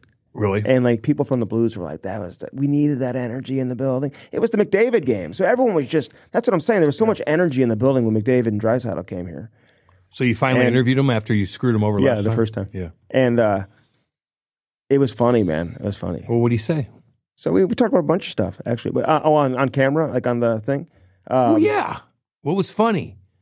Funny? He did say something funny. He was like, I love having Edmonton here. I'm just glad that I don't have to fight George LaRock or something like that. Yeah, that's true. Or Stevie McIntyre. A little shout out, Big baby. Stevie. What up, baby? What's he doing right now? Fucking cowboying it up like Roping. a shit-kicking motherfucker. Like the shit kicker he is. And he's probably listening to us because that's what he does. Give Brent Myers a shout out, too. Man. I know. He listens all the time, His man. kids are adorable, by Oh, the my way. God. They're that hair so on that cute. kid. Brant, dude, you got a good thing going, man. He does. Been watching a lot of Billy Tibbetts. Still? Oh, does he have new content out? Every day, Billy. Should we get him on or no? You think we can handle that? Can our audience I think he's going to be handle crazy. Mm-hmm. But like fucking Billy, man, like, you know, he's under the category of what? A predator. Oh, gosh, Still. he is. Yeah, so he moved out of Boston, dude. So these cops bang on his door. And he filmed it? Yes. They're like, we're just checking up because we have to do this every month or wwhatever. And he's like, you really? fucking mother. The cop played it cool. But Billy's like, fuck you. I think he's just sick of all Why do you do that? Because do you talk to police like that? God. I'm like, God, I no. just don't have Dude, it if I in get me. pulled over, hands on the wheel, lights on, roll down the windows, everything ready to go. Here, you see my hands, you see everything. Fucking A. I don't give a fuck if I'm pulled over in Eureka. That's my town. It's my town. I know them. I would still roll everything down. Boom. Turn on every light. Make sure, have everything ready to go. Hands on the wheel so they just all know, like, we good? Okay, here you go. Boom. That's what you do, man. Yeah. That's what you do. I had a buddy in high school respect him. who would like drive me home. He was like kind of that crazy guy who would like give people lawn jobs all the time and just. You mean a Hoosier? Yeah, he would That's just a he would Hoosier drive thing to do. like super fast all the time. I hated being in the car with him. But if he saw a cop going the other way, he would like flip him off. Your buddies are stupid. No, this guy, he was in my brother's grade. And he would drive me Stupid. home sometimes. And I'd be like, dude, get me out of the car. And like Get me out. And one time a cop turned around and like pulled us over. I don't blame him. Scared the shit out of him. Don't ever get into a car with somebody that's trying to show off his car to you. Just so you know. I am always never. And you so with your friendly goddamn to the daughter, don't police. fuck with me on that. What? Some fucking dipshit kid comes in with a nice fucking Mustang and wants to show it off how fast it is. Mustang. Oh, or whatever. Or a Corvette. I hear what you're saying, dude. God, don't ever get into a car when somebody wants to show you Drive how fast fast. it is. You don't know what you're doing? No. So I'm always ever do I was that. always the kid. Yes, officer. Of course, man. So was I. No, man. Whatever Even you need. Eureka. What do you need? Here. Yeah. You know, like you don't fuck with that, dude. No. So yeah, you got to respect, man. Yeah. You got to show respect. Big All right. time. So we thank Stevie Larmer for joining us, man. Stevie Larmer. As always, the Cam and Strick podcast brought to you by First Form. Yep. Firstform.com/Cam and Strick. Use our link. Use it today. Get those bars. Get those energy drinks. Lots of options for you. And get the apparel. Protein. Can't Beef promise stick. you. Oh, hold on. Let me show you. Get some beef sticks out. Goddamn beef stick right here. Look at this goddamn thing. This is First Farm sharp cheddar flavored. Hold on. Hi. That bad boy right there. Look at that fucking cheddar in that mug. This is damn good. 20 grams of protein, by the way. Makes you horny as shit. Kate might get it when I get home tonight. She might get it because I already ate 3 of these goddamn things, so I got protein out the wazoo. I'm going to do a workout and maybe make some sweet love to my wife. Today? Mm-hmm. I'm a walking boner right now just because of this stuff. Today's President's Day. Yeah, I know. Yeah. We talked about it. Remember I asked you who your favorite presidents are, and you're like, Obama. No, I just like... which presidents do I remember? I'm just saying Obama would make his NCAA tournament picks. That's pretty cool. That makes a good president right there. He was friends with makes a good president. rappers and stuff like that. Of course he is. I liked Reagan. You know who was friends with rappers? Trump. Yeah, no, he is until too. he became president. No, he's still friends with them. No, they don't like him now. Now they do. It's swinging back now. It's swinging back. Funny. Why is that? It just is. Why do you think? I don't know. He doesn't like Kanye anymore, probably, though. Kanye's gone a little bit off the deep end. He's a weirdo. Cam probably likes him. I don't care about him. Do you still have a CD book in your car? No. Thought you were CD. Why would I have I drive a free vehicle, so I don't have a CD car or whatever. Do cars still come with CD players? No. Okay. Unless you firstform.com/Cam live way out by me. Yeah. Way out there. Illinois Recovery Center, 1-800-743-0971. Man, there's a bed waiting for you. Yes, there is. Message and me. Yeah, you message me too, and I'll get you in touch with Chrissy Pondoff or Eric Conley. Hell, I'll go out there and show you it. Cam went out there last week. I'm going to start doing that a lot. I'd like to go out there, actually. And just nobody's asking for you. What are you going to say to him? What do you mean? So when we stand out there. No, stop. Because this is where I think that you get stupid. You've been good all day today. You actually had this is a pretty damn good interview. Episode. But what the fuck are you going to say to him? So when we're all sitting out in the yard, and me and Eric Conley, who've been through hell, and Chrissy Pondo, who's been through hell, and we're explaining what we went through, and we know exactly how the feeling. I get it. Go ahead. What are you going to say to him? I just want to be like, how you doing, man? Everything good? How's your family? Your family's okay? Hey, man, you're doing the right thing, and you're gonna be better off for being here. How do you know? God, what do you mean? Well, how do you know I'm going to be okay? I'm just asking. Because, dude, if you listen to Eric and Chrissy and you do what you're supposed to do, they're going to help you. Okay, they're going to help you, man. That's fine. And you got to trust the process. Well, did you go through it? Oh, no, I'm just saying. No, why are you asking? I mean, so that's what you're going to say back to him? No. I thought we were doing this. No, you know what? Okay, fine. You know what? Come on, play the game. No, but I'm just because they're hardcore. No, but everybody has. No, they got questions too. Okay, get back into the role playing. Okay, go ahead. What do you mean though? So how do you know? Because you know what? I've had family members, I've had friends who have been through this, man. What'd they go through? I don't know exactly what you're going through because I've never been there. I'm going through fentanyl. So what should I do? You think? Is it going to be okay? Listen to your sponsors here, man. Listen to your people, okay. And they're here to help. Okay, that's not bad. Okay, I'm not chirping you, but Andy's I could do things sometimes I just want to go out there and check it out. They're going through hell, and so they need comfort in the same mindset. Dude, I can comfort. How though? Because you've never been through it. Make them just know that people care. Hey, listen, there's people out there that care about you. You have kids? Yeah, and they're crying right now because they want me home. Okay. What should I do about it? Do this for them. You do this for them. When you're having a hard day and you're like, I can't do it, you think about your kids. That's fine. I like that. Just asking. Think about your family. Because I do want to take you out there, but people I don't know do care about you. They do. Dude, I'm a people person. You know that. If they know hockey, maybe anything. What other I can people? Talk to anybody. What other people do you hang with? Although I messed up that interview the other day. So fucking petty, dude. I can't believe it. I heard it. The very end. I'm like, Kate and I just looked at each other and I'm like, okay. Really? Yeah, but that's it. Kate wasn't like, oh my God, that was so uncomfortable. God, no. Not even close, dude. Of all the things she's seen with me, she thinks that's fucking nuts. That was nothing. Well, continue. See, that's so funny. We're talking about Illinois Recovery Center and guys going through hell with fucking fentanyl, and Andy's worried about fucking up a tiny little segment on goddamn Bally's. That's where the disconnect happens. But it's all listen, good. I would say, listen, your family's proud of you. I'm proud of you for being here, man. And you know what? Wait. My family's not proud of me. They hate me. Oh, you know my family hates me, including my wife. What do I do about this? You worry about yourself right now. I am. That's why I'm here. You get yourself better. Well, my family hates me. Hey, no. We're not worried about them. We're worried about you. You get yourself better. I do worry about my family, though. I got kids. See all these people here? They care about you, man. That's how hard it is. They care about you. We're not mocking anything. I'm just letting you know. I understand. It's not easy for a guy that's never been through it to go down there and talk I get it. And that's the benefit for those of you out there, honestly, is that when you go to this facility, you are dealing with people who have been there. That's why I go out there. Okay, I understand. I just want to support people, but you did a good job man. on that. You know? Yeah, but you don't force I'm not the being issue. a phony. Well, because you're like, I want to go out there. I'm like, do you? I'm not looking to go out there and like be like a public speaker, but just check it out, man. See the place. Yeah, all right. You know, I'll go through. Like, fuck me, dude. Like. I mean, it's like 55 degrees, and Cam's got the scarf on today. He's chirping me. I'm just trying to help people. I know you are. 800-743-0971, man. It's hardcore, man. It's hardcore. But they do a damn good job. Yeah, okay, I know they do. They do. It's work. You got work to do. At Bellman, you get no what? Swinging dicks. Swinging dicks. God, I hate that. I used to beat up your husband. Hey, is that Kane Jansen? They used to call me, all the hillbillies call me Kane Jansen.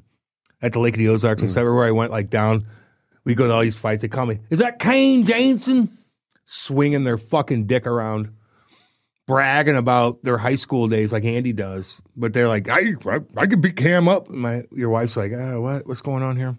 So weird. None of that at Bellman.